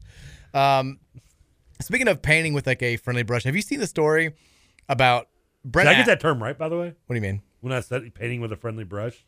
I mean, it's usually paint with a broad brush, but I don't know if they're going to make a Trevorism or not. It works. It can be brushes can be friendly. But did you see the story? A guy who I know well. I've been on his show a bunch. I think I've had him on. I may have had him on this show. But Brent Axe, who has done sports radio in Syracuse for a long time. He writes for the Post Standard. He got fired from his afternoon show in Syracuse, and I was surprised to see it because I know he does an awesome job. I listen every now and then, and when I go on there, you can tell he's super professional, far more professional than we are on this show. He's not Troy Nunez, right? He's not.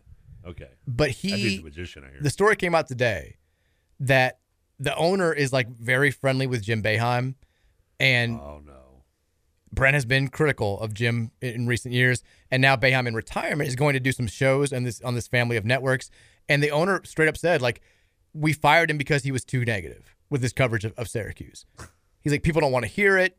He's too and like the Post Standard in their story, they publicly admitted that. Yeah, he says he was too negative. He's like, I think there are happy things to talk about. We want a more positive tone when we talk about Syracuse. He's like, oh, and by the way, Jim Boeheim's going to start doing shows on our network pretty soon. This guy who's been ripping him is going to get fired. Like, it just was so. You can say what you will like about people being too critical, people being butt slapping. I think we can all agree people should be welcome to have their opinions without being fired just because of them. Like, unless it's just something overly offensive. If you think a program's going in the right direction or going in the wrong direction, you should be able to voice that. And look, we have a text line. People take calls. If you have an opposite opinion, you're welcome to voice that. We welcome all opinions on this show. But the fact that an owner would come out and just be like, yeah, he was too negative.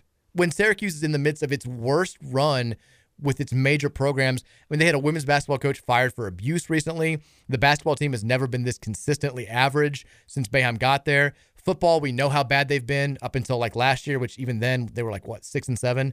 Like, what do you want him to say? Like, everything's perfect, we're fine? I mean, I feel like they've hung on to Dino Babers as long, years past, the same way they held on to 2 winning seasons. Get out of here. Ridiculous. I station manager, program director, operations manager, I don't know what that guy's title is, but that dude's an idiot. Yeah, it was. I mean, not straight up admitted not for the fine, but just saying that because I don't know what Syracuse's fan base like. I don't know. I have like a thumb on them completely, but I would imagine they are a little, aggravated with some of the program's direction in terms of the success or lack thereof. For sure. Last couple years, and by basically admitting you fired this guy because he's not butt slapping Jim Boeheim, who's now coming in. I mean, you're talking. I mean, that's that's just stupid. I mean, unless Syracuse turns it around on the court to help you out, you probably hurt your ratings pretty much right there. He tried to say, like, Syracuse fans, everywhere I go, they don't want to hear negative things. And then Axe was like, based on the reception that I've gotten, I think a lot of people had the same frustrations, which I'm sure they did. The basketball program has been just mediocre for the last several years. It was. If I'm that program director, I just lie. I mean, Axe can come out and publicly say, "Hey, listen, they fired me because this." And the quotes are unreal. I just lie. I'd be like, "Listen, we fired him because he wouldn't quit eating people's yogurts out of the fridge." You need to read the story. We put our name on it, and yet he still ate it. We couldn't take it anymore. We had to let him go. The quotes are kind of unbelievable. Like the further you read, you're like, "Is this real life?" Like, it's just, it's kind of scary. Like, whether you're a ardent supporter of a program, like maybe defending it to a point, or you're being critical, if you're doing it just because it's an agenda, just because, like, the other station has the games and you're going to go after the program because of that, or if you're defending it just because there's a relationship between you, like, people can see through that. And I don't mind you having an opinion. Like, some people were very defensive of the job Kenny Payne did this year, and I'm fine with that. Like, there's no right or wrong way to fan as long as it's your genuine position, as long as it's something that you genuinely believe. And if you want to be critical, that's fine. Yeah. Be genuine about it. But don't do the whole thing. Like, now every show that they put on, whoever they put on to replace Brent, is going to be very pro Syracuse and is going to say everything's fine when they lose games. And everybody's going to know exactly why they're doing it. And if that's who you are, then that's fine. But it doesn't look like you're going to be playing a role no matter who you are, because of it's just fake. Why should I listen to you if you're going to be just feeding me something that you may not even genuinely believe? And I went this, 14 years ago or so when Cumulus pulled us and everybody. It was Jurich. Jurich had a thing. First of all, no, it wasn't. But that's kind of like if Jurich come out and be like, "Yep, we got him pulled. We got tired of hearing Renshaw talk the truth about Cragthorpe." And he didn't, because he didn't have it done. But I remember listening to that chatter. Some people still think that the reason we got pulled was because of Jurich. Yeah. There you go. We don't have time to take any more texts now with that story. Let us know. Apologies to the text that we didn't get to. I'll go answer him in the car. Yeah. Trevor will, he's going to go hang out in his car, respond to some texts, have a good time. Is there anything more? I sometimes wonder, because I'll see the janitor taking the trash out over here at the school. There's nobody else in that parking lot. No one else but just me. You after I leave. And I'm sitting in there with the car running, the window down, and cigarette hanging out of my. And I'm in a school parking lot where children attend. I do see the random guy that walks his dog through here every night. That guy's always there. Yeah. And then we've been seeing a kid ride his bike through here more recently, too. But.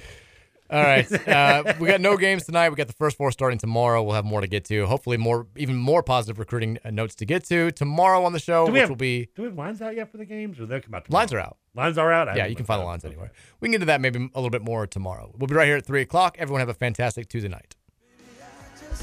Monday.